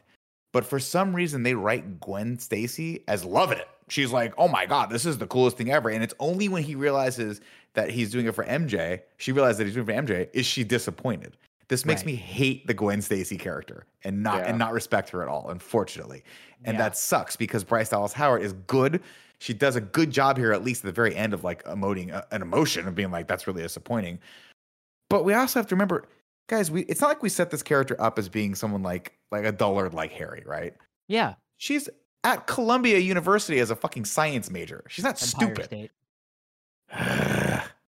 It's Columbia, but it's Empire State. But you're absolutely right. And because there's something about, she notices at the end that it was all for MJ's benefit, but even if she only noticed at the end, in the back of her mind the entire time, she knows his ex is here. She knows this date is in front of the ex. So she's kind of into it. Right? I don't know. It's weird. Bad scene. Great choreography. Great choreography. Is this the last scene? Musical number 4. Is this the last scene where we see Gwen Stacy until like the end of the movie? She dips for a while. I thought we saw her. Maybe do we I don't see think her we again? see her again. I don't think we see her again. She's at the funeral because for some reason the Stacys know the Osbournes. No, Harry Osborn. Yeah, I remember noticing the same thing, being like, "What the fuck?" But yeah, that's a terrible way to treat this character as well. The fact that this was her penultimate scene, and they're like, "Cool, let's just use her as a way for Peter to get back in Mary Jane, and then dismiss her for the rest of the movie." Ridiculous. This is a pivotal post 1970s up until today. This is a pivotal character in Peter Parker's life. The initial motivator is Uncle Ben, but then it's also Gwen Stacy and not wanting to lose anybody again is such a major thing. And to reduce her to the blonde one or the redheaded one, like some sort of episode of fucking Riverdale, it just fucking sucks. It just fucking sucks for this to be the way Gwen Stacy's treated. And that is one of the things that I did like about the movie that we're watching next, because at least Gwen Stacy gets some fucking respect in Mark Webb. Dude, night and day. Emma Stone's portrayal, the way they write her in that, so much more likable and so much more three-dimensional. But I will say this, I just was, when you mentioned a while back, like the goblin suit and what it's going to look like in No Way Home, I was like, oh, I'll Google that. And I was just kind of fishing through some of the images, and I got to the Dane DeHaan goblin. And guys, it's going to get worse before it gets better. Oh, man, that one was bad. Give me the plastic mask back. I digress. Tobey Maguire, terrible fucking dancer in this. Let's move on. Yep.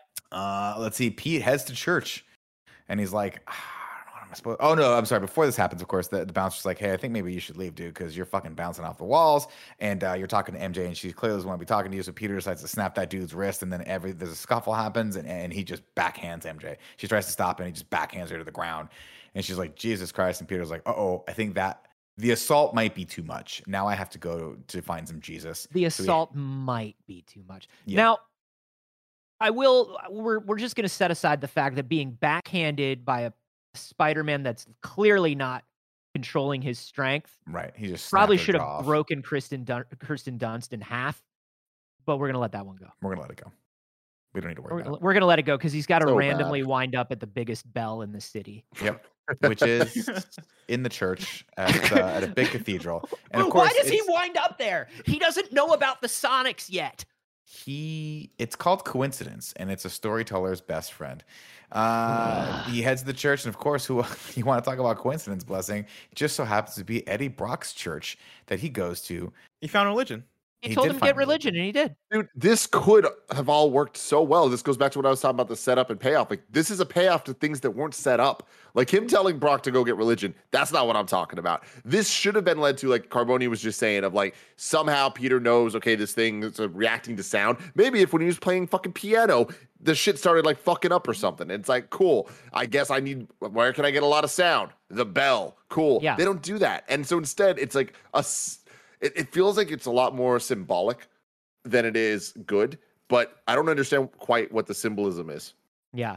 I mean, in the comics, he goes to the bell at the church because he does know at that Because he point. knows. He knows that's It's great. And so it feels like Raimi creating a pivotal Venom scene. You know, one of the things that Raimi said going back to this movie is like, I definitely tried to put between me and the studio, we all tried to put more fan service in than actually doing service to the characters. And so I think this was Raimi just trying to recreate an iconic scene with the church bell and Eddie becoming Venom, but there's no motivation to it. Yeah. I do like that Eddie prays to God, like very, very sincerely for Very the death of earnestly. Peter Parker. I come here Like, today he's such a bad humbled person. and humiliated to ask you for one thing. I want you to kill Peter Parker. And listen, say what you will about the fact they just cast a guy that looks exactly like Tobey Maguire and is just a swarmy version of him. But God bless Topher Grace. Because they're like, Topher, we need you to be creepy. And he's like, don't worry, guys. I was born creepy. Here we go. Dude, Topher, he Fucking- walked away from that 70s show. He Mhm. gained 24 pounds of muscle that you never see. Don't need to see it. He yeah. didn't need to do it, Nope. but he did because he really wanted to make this movie work. And you can tell he's having fun, and he did the research, and he's putting the work in. He's just such a mismatch for not Well, him. No, I was going to but say. the character is a mismatch for this series. He is perfect for the character that they wrote him. Yes. I think he is perfect casting for this film. And that's an unfortunate thing to say. Because you don't want to be perfect in Spider-Man 3. You don't want to be the guy that's everyone's like, yeah, you fit perfectly in Spider-Man 3. But Topher Grace does a good job. He does a serviceable job as a creepy fucking Eddie Brock. Well, you can tell, like, what we talked about for Spider-Man 2, how they nearly brought Gyllenhaal in, and you're like, because Gyllenhaal was one of the people they initially had, they had Topher Grace audition too. Before they hired Toby. Oh, yeah, of course. Topher was in that room, and he was auditioning to be Peter Parker. So I guarantee it. So the fact that they had him back in to be douchebag Peter Parker. Dude. Anyway, this transformation scene is pretty cool. I love it. I mean, again, I stand by the fact that like the effect of Venom like oozing down on him and like latching onto him and trying to get it off, and like it's terrifying. And from this point on, the stuff that Venom does is legitimately scary. Like it popping out, it grabbing. There's one scene where it just reaches down and grabs Spider-Man by the head, and it's fucking terrifying. So say what you will on that one. I love the way he just gives himself over to the symbiote immediately, and his teeth and his eyes and everything. It's great. Well, he has that great line later too, where he's like, "I like being bad. Yeah, it feels good, And you're like, oh, you know what? The one character that can actually tell the truth in this movie. There we go. Anyway, Aunt May comes over to ask. This whole thing happens. He gets the thing, Black Goo, yada yada yada. Aunt May comes over to ask Peter. He's like, hey, Peter, whatever happened with that whole proposal thing? And Peter's like, oh, no, yeah, it didn't go well. You said that a husband's got to put his wife before him. I am not ready for that. And she goes, oh, okay, what happened? He goes, I ended up taking another woman to her place of work after she broke up with me. And then it ended with an altercation where I knocked her to the ground with the back of my fist. And Aunt May's like, a dance before that, though. Yeah. I did play some piano. I did play a little piano beforehand. But I remembered some of the piano you taught me, so kind of a wash. Net positive. Still a good boy. Net positive. Cool. Let's see. Aunt Maeve tells Peter, she's like, listen, Peter, that all sounds horrible, but you got to do the one thing. You have to start with the hardest step. You got to forgive yourself. And Peter's like, I murdered 2 people and I assaulted my girlfriend. I don't think me forgiving myself is the hardest step, but we'll move on from there. Also, I think I let an alien goo just go free. Yeah. And didn't really pay attention. I just let a murderous alien goo. I don't know. To be fair, that's half Doc Connors' fault too. I think Doc Connors can share some of the blame for that. Eddie just randomly syncs up with Flint Marko, just finds him in the middle of downtown. The cops can't find him, but Eddie's like, I'll find him. And Topher Grace... Topher Grace's voice in the Venom suit makes no damn sense. It's so weird. Why didn't they tell him to change it up or add an effect afterwards? Or get Keith David or anyone that's got an amazing deep voice to be the voice of Venom. Someone like iconic like that would be Tom Hardy. Great.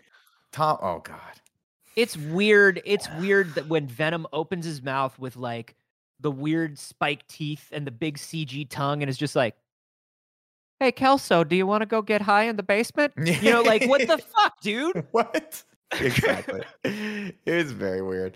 Anyways, like, listen, man, we should team up. And Flint's like, okay, you seem like a giant fucking man-eating monster, and I purport to be a good guy, but you seem whatever. pretty trustworthy. Yeah, you seem cool. So what they always do, and they just take MJ hostage and they put her in a taxi. This part was scary to me too. Why would Eddie Brock be driving the cab? Why wouldn't Eddie watch Pete, like, just go up and take her from the apartment? How would he be driving a random cab at the random moment that MJ randomly leaves her place? Why wouldn't Venom just take her in a spooky way? I think it's probably because A, we've already seen that happen in this movie. Don't forget that that's exactly how Harry took her. And B, I will say, coincidence, when he turns around. By the way, that New York landlord fixed that wall in her New York apartment real quick. Yeah, well, she's got a good landlord, unlike Dickovich, Mike Ditka over there. I will say, though, the scene where he kind of lunges at her in this scared the shit out of me. Like, it's a good bit of like that, the old school Sam Raimi sort of horror. Pete heads over to Harry's house. Right. We're watching this on the news.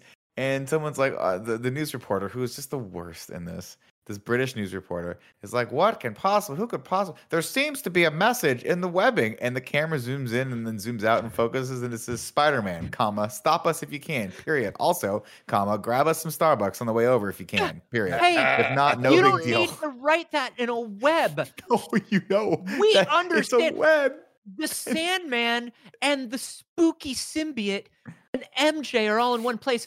I know where I'm supposed to be. Guys, I got the Why do you have to write it in the web? You don't have to write it in the web. For the 3 people in the audience that passed out right around the jazz sequence and just woke up. That's why. Come on. So Peter does what any good person would do. He heads over to Harry's house, even though this guy's tried to kill him multiple times, and actually tried to kill MJ a couple times too. And he's like, listen, man, let's call it what it is. Listen.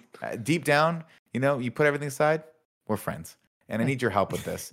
And Harry turns and his face is like super scarred. He's like, "Are we friends?" Because my looks and my amazing still life artistry are pretty much the only things that I have going for me at this point. But Harry's like, "Get the fuck out before I kill you."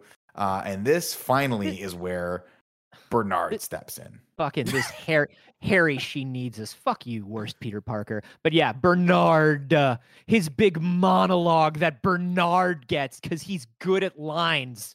Sir, the night your father died, I cleaned his wound.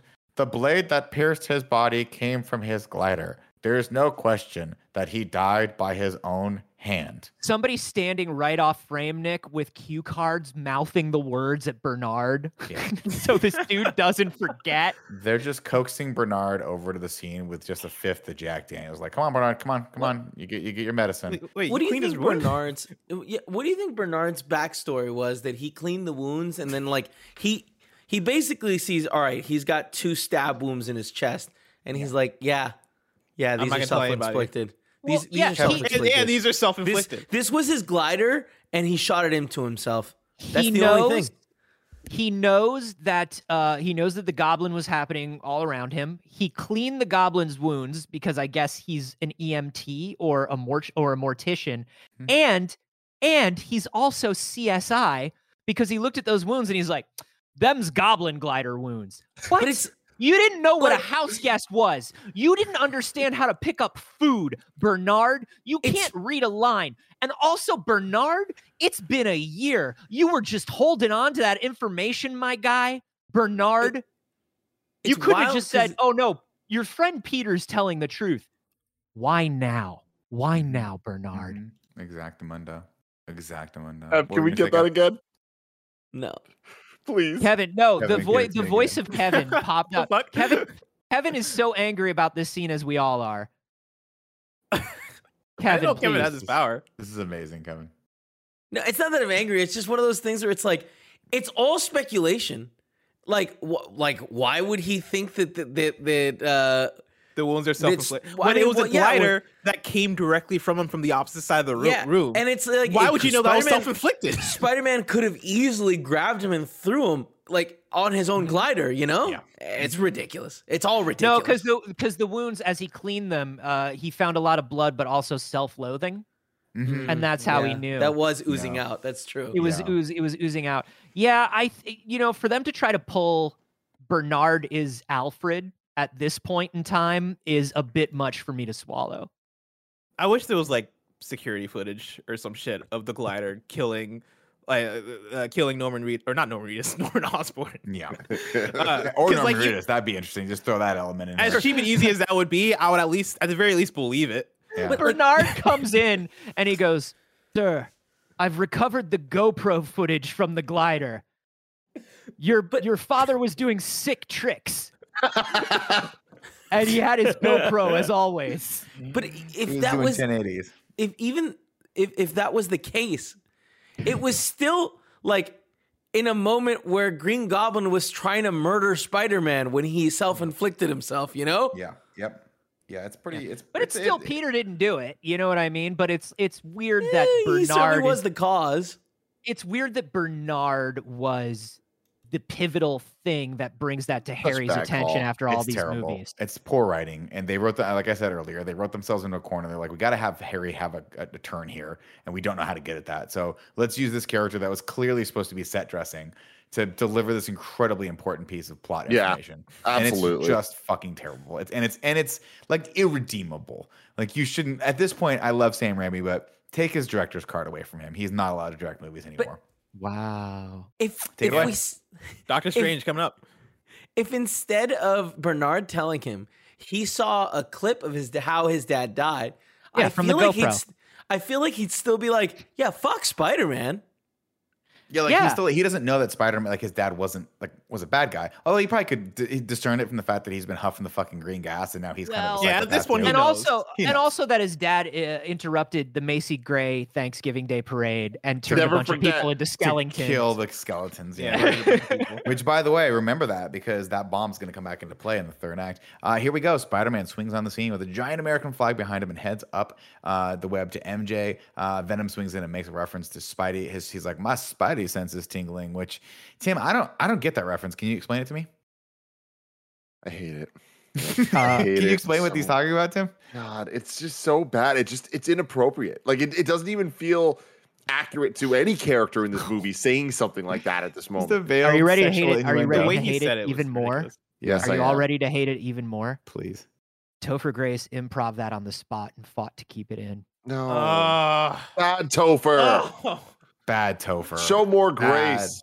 Oh, less really Topher, good. More grace. Yes. really bad. Doesn't get any better than that humor. He gets the better of Peter until MJ drops the cinder block on his face, and then Pete and Venom fight as they fall very slowly to the ground. The dump truck above. Did you know, by the way, that they call New York, the nickname for New York is the Big Sand because of how much sand there is in New York. Oh man, there's so much sand. Any city block in New York, and you may not know this, Nick. Any city block in New York, 3 to 4 good inches of sand on the ground. Oh, of course. It's how they kill all the rats. They just keep dumping sand on them, and the rats are like, "Well, I guess I'm gonna move to Florida because there's less sand there." And if you didn't know that, you find it out in this next shot. Peter tries to save MJ, but the sand underneath him starts to move, and Mega Sandman is formed. Venom straps Peter to a steel girder, and Sandman starts pounding him into oblivion, into unconsciousness, and then things look pretty dire until out of nowhere, Sandman takes a pumpkin right dart to the neck, and 2 kids scream, "Awesome!" and the other one screams, "Wicked cool!" And then the third one goes, "Where are our parents, and why are they letting us watch this people get murdered right in front of us?" And then his friend goes, "That's Radical. New York, baby. Yeah, guys. That's the way kids are in the Big Sand." These people are 4 feet away from explosions happening, and their parents are like, "We'll just watch the Big Sand." It's good. Harry Osborn has joined the fight, and things get interesting. JJ scrambles to get a photo, and this kid scams him out of his little camera. Hey, Sam. Little too much JJ comedy again. And listen, I love JJ. Yeah. Maybe a little too much. It breaks my heart. They squandered him in this movie, and it sucks. Yeah. But that's the thing, is they squandered him, but they also used him way too much. Do you know what I mean? Oh yeah. Like he should be in way less of this movie, as much as I love him. Thoroughly now, Blessing, he should have just been better. Yeah. I would have been fine with the amount he was in it, because he was great in the other movies, and he was in those a fair amount too. If it was motivated the way it was, even in Spider-Man 2, like in the first one, where we see he doesn't give up his sources and things like that, like there was a humanity they were building up into JJ that they just didn't put in there. Blessing, you mentioned earlier, like these moments that should be really emotional that just don't work. Harry showing up. Can you imagine when you're watching the first Spider-Man that you would ever think Harry showing up to save Peter in Spider-Man 3 would affect you less than this fucking scene affects you? Dude, here's the thing. I was saying this earlier.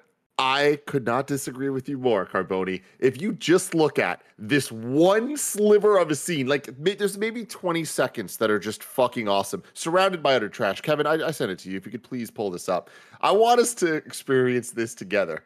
Okay. Hold on, Kev, start at 31 seconds.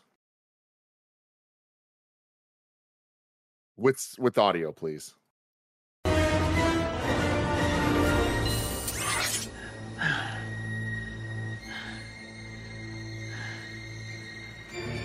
I hate that mask, by the way. Theme kicks in.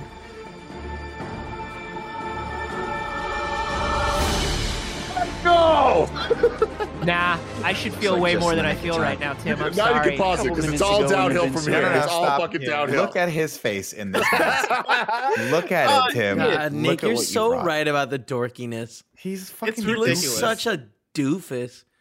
I mean, yeah. I mean, he's a dork. He's a nerd. He's the classic. He's the Silver Age Spider-Man. There's a way to make him look not as annoying. This scene worked a little bit for me when I was watching it all over again.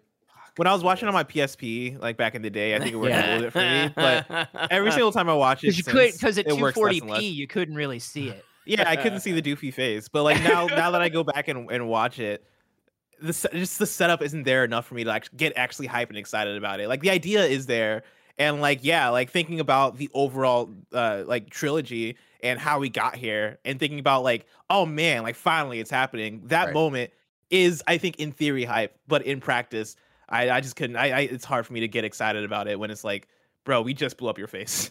And Bernard, we just did that. We just did. Because I think there's a world where we pull the Venom out of it, you know, because Raimi didn't want to do it or whatever, and then we pull some of these elements out to where it's just Sandman and Harry, right?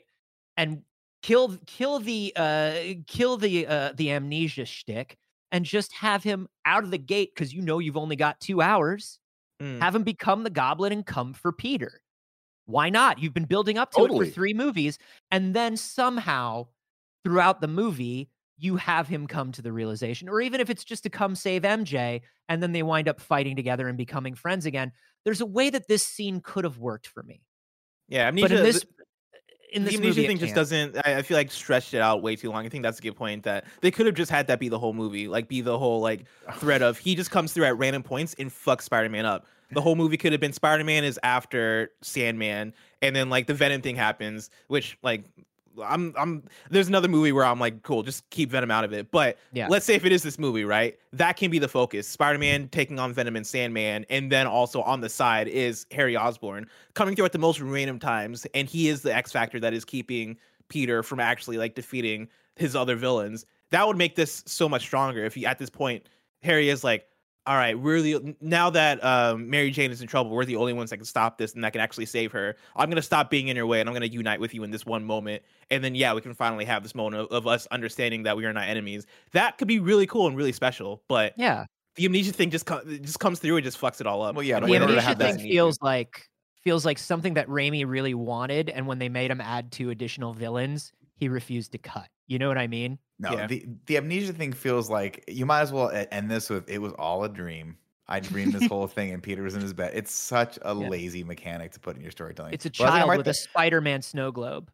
I'm right there with you. And I love that idea for that story, that like MJ is sort of the ground for both Peter and Harry, and she's like the one thing that's like keeping them in reality, and they're sort of like that, I think that could have been cool. But unfortunately in this instead, we don't get that. We get MJ landing, and Peter's like, "Are you okay?" And she's like, "Nah, man, I'm pretty fucking far away from okay. I'm done with both of you." Harry launches missiles and takes Sandman out while Peter hunts down Venom. Venom gets the better of Peter, and he says, "Never wound what you can't kill." And he tries to, and then he's like, "Listen, let me reason with you, man. The power feels good, but you'll lose yourself." And he's like, "I like being bad. It makes me happy." And for some reason, I love that. He's good. Listen, there's a world where he's good. There's a world where he's good in this movie. There really is. It's called Venom. It's a movie. Ben, he's good, Matt. He's a good guy. I don't like the teeth they put into his mouth here, though. They're weird and they're very distracting. I like them. But Topher Grace, pro tooth. Just loving it. Oh, you're pro tooth? Good enough. I'm pro tooth. Eddie moves in for the killing blow, but Harry stops him and gets knocked to his ass for it. The commotion loses. It happens so fast. Harry's turn in this movie is just so ridiculous, where it's like it almost could just be described in like 5 sentences, and each sentence is just like, he's a bad guy, amnesia, he's a good guy, it's questionable, he kills himself. Damn, okay. Yep. Well, and also the physics are real good.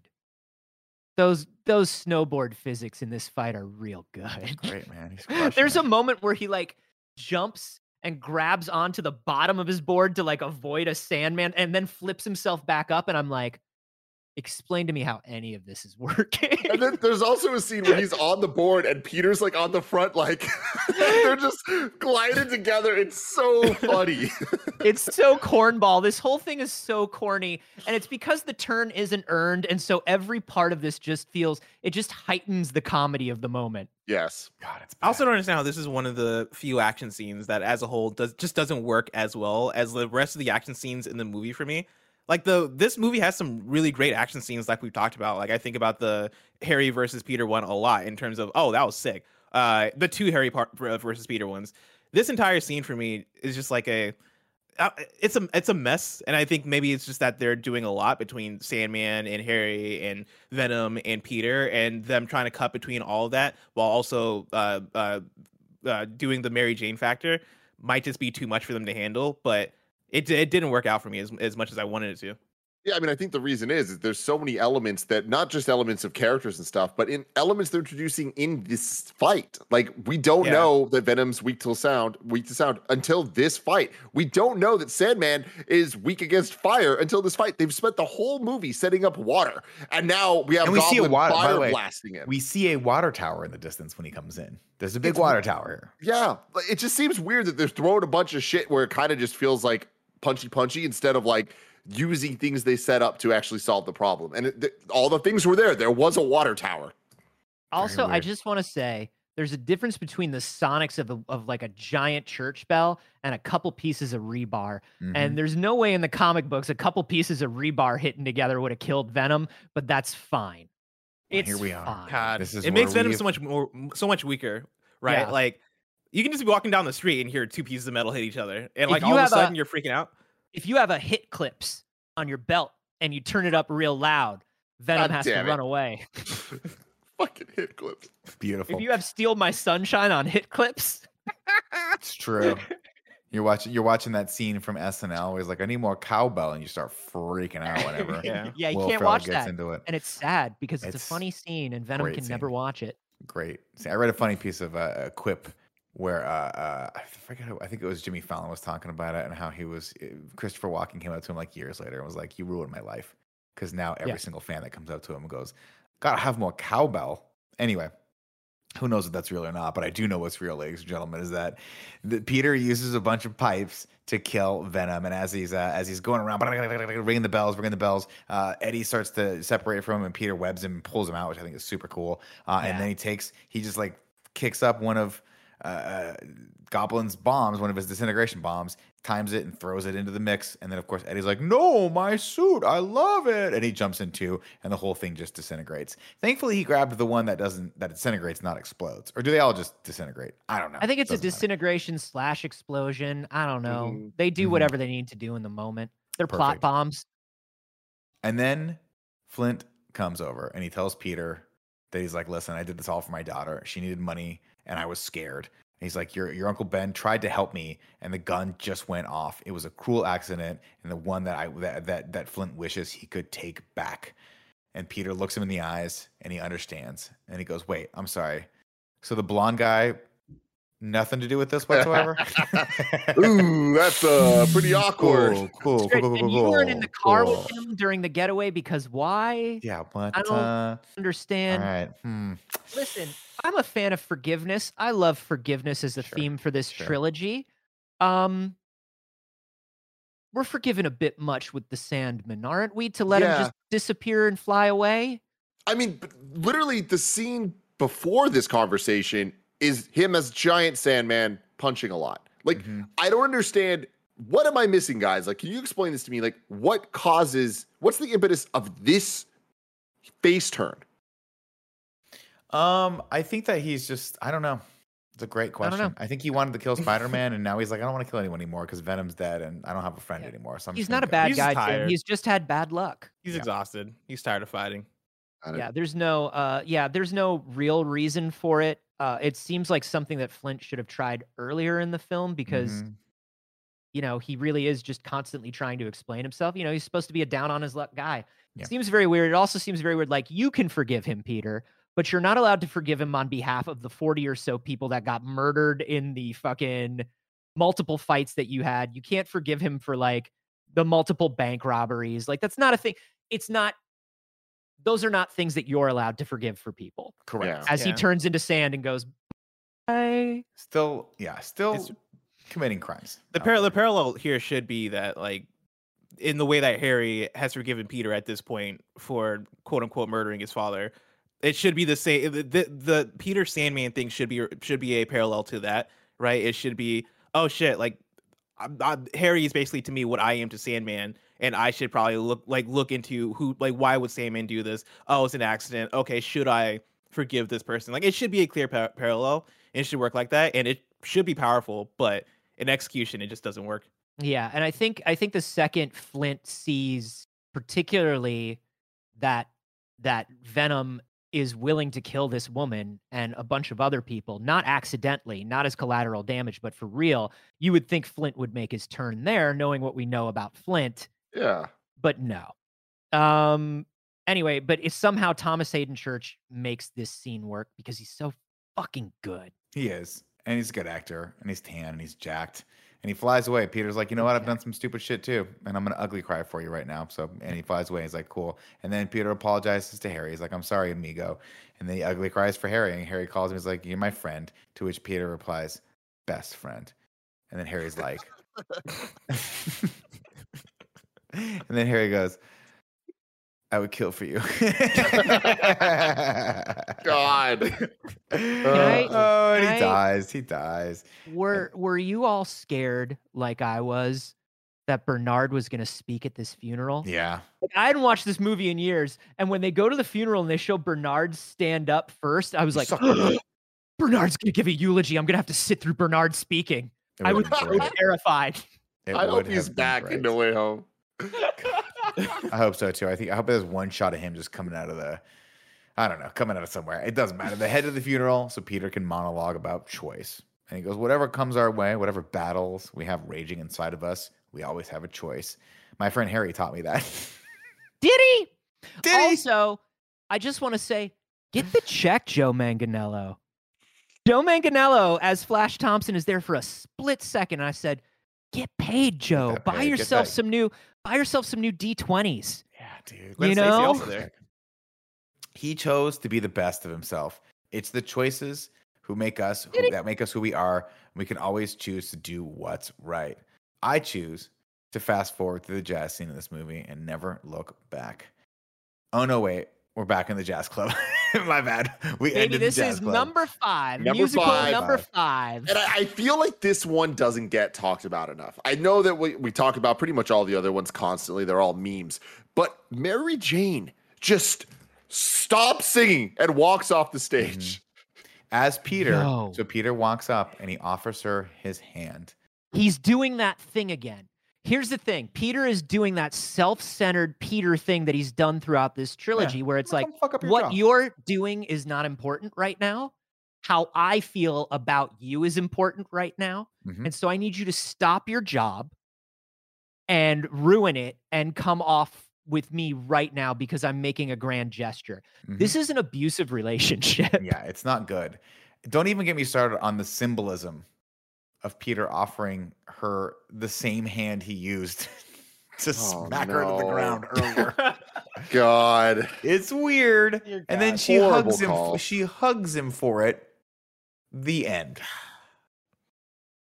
We're done. Remember the Spider-Man 2? Remember the Go Get 'Em Tiger? Remember how hyped that swinging was? Let's watch that again. Let's watch the taste out of our mouth and let's watch that again. This movie ends on such a dud. Dour note, dude. Just what's happening? And Sam Raimi has said many times that he was really hoping to make up to. He hated this movie all the way through, and he was hoping to make it up to audiences with Spider-Man 4, which he never got to make. Coming out this year.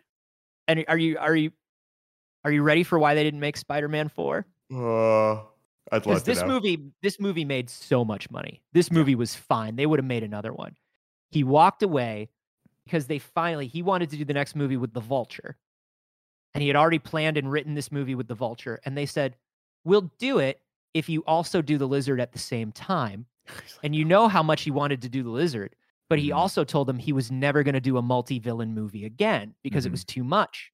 And they were like, we'll give you the Lizard. And he was like, you know what? Fuck you guys. You're the worst. and he just walked away. I would too. God bless him. He made his money. He did his bit for King and Country.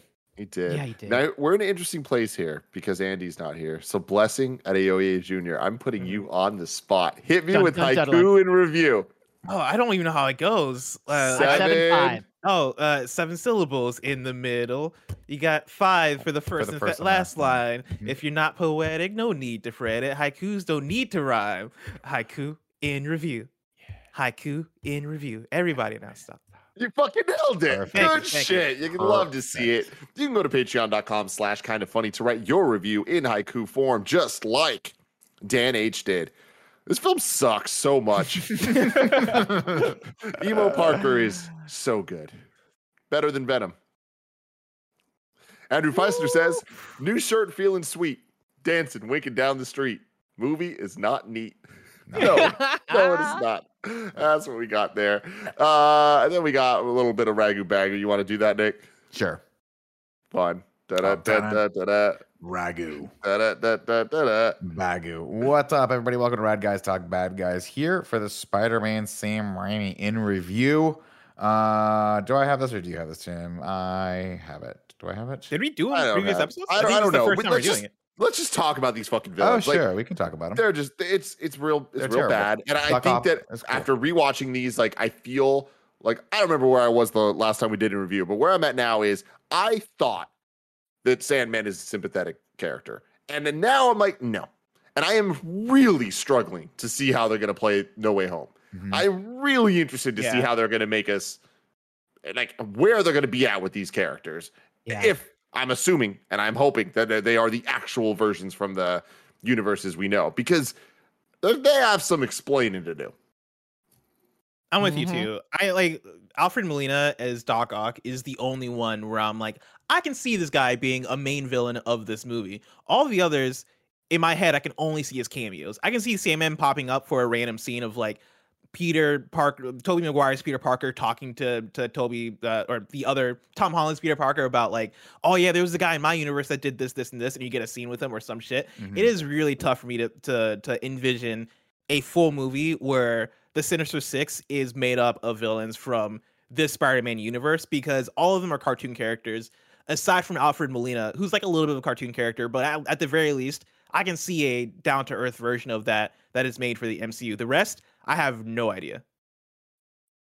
Yeah, I don't know. I think the Goblin can work because Willem Dafoe can work it. Willem Dafoe can change the style up. You know what I mean? They will obviously do something with him, and if once again, we're not saying that you should look at the leaks, because you should live your life however you want. But the leaks are out there, and when you look at it, you can tell there's a bit of, this is a Goblin that has survived, I think, longer than the one we know, and is a little worse for wear for it. And so this might be a more down-to-earth version of it. The one that I'm going to have trouble with, I think, seeing is Jamie Foxx's Electro, which is going to be a little too cartoony, I think, for me if he shows up. But once again, Jamie Foxx is a great actor, and they can change that up stylistically as well. As far as these bad guys go from all three movies, I still think the Goblin is a strong villain. I really do. I know he's a little bit melodramatic, but I really love him. But Alfred Molina is pitch perfect. Everybody from 3 can, I don't know, turn into sand and dunk into water. Yeah, exactly. Well, there you have it, everyone. This has been Tim, another. Yes, go for it, Bless. I know. In this podcast, you do a lot of podcasts within a podcast. Yeah, I introduced a new one. Please go for it. I don't have a name for it. I just have the idea for it. I know usually for MCU and review, when we're not doing the rewatches, you guys do the whole ranking. And one of the things I've seen online are people asking for me and Anthony to rank the movie, since we've actually not done our own rankings of the movie. So, like, what if we did a Blessing and Anthony Carboni ranking segment? I don't have a good name for it. Maybe when we could do a segment, or maybe when this is all over, we could just do our ranking. Yeah, we could. We could do it maybe at the end of each like trilogy. So, like at the end of this one, and then at the end of Amazing Spider-Man, we do it. Yeah, we could do the real rankings for cool guys. Now, Anthony, do you want to do? Are you doing joint ranking or separate? I feel like you and I are going to be 100% in lockstep on this, though. Bless. I think we're going to go for sure. I think we're going to go 2-1-3 for this first one. I'm right there with you. Yeah, 2-1-3.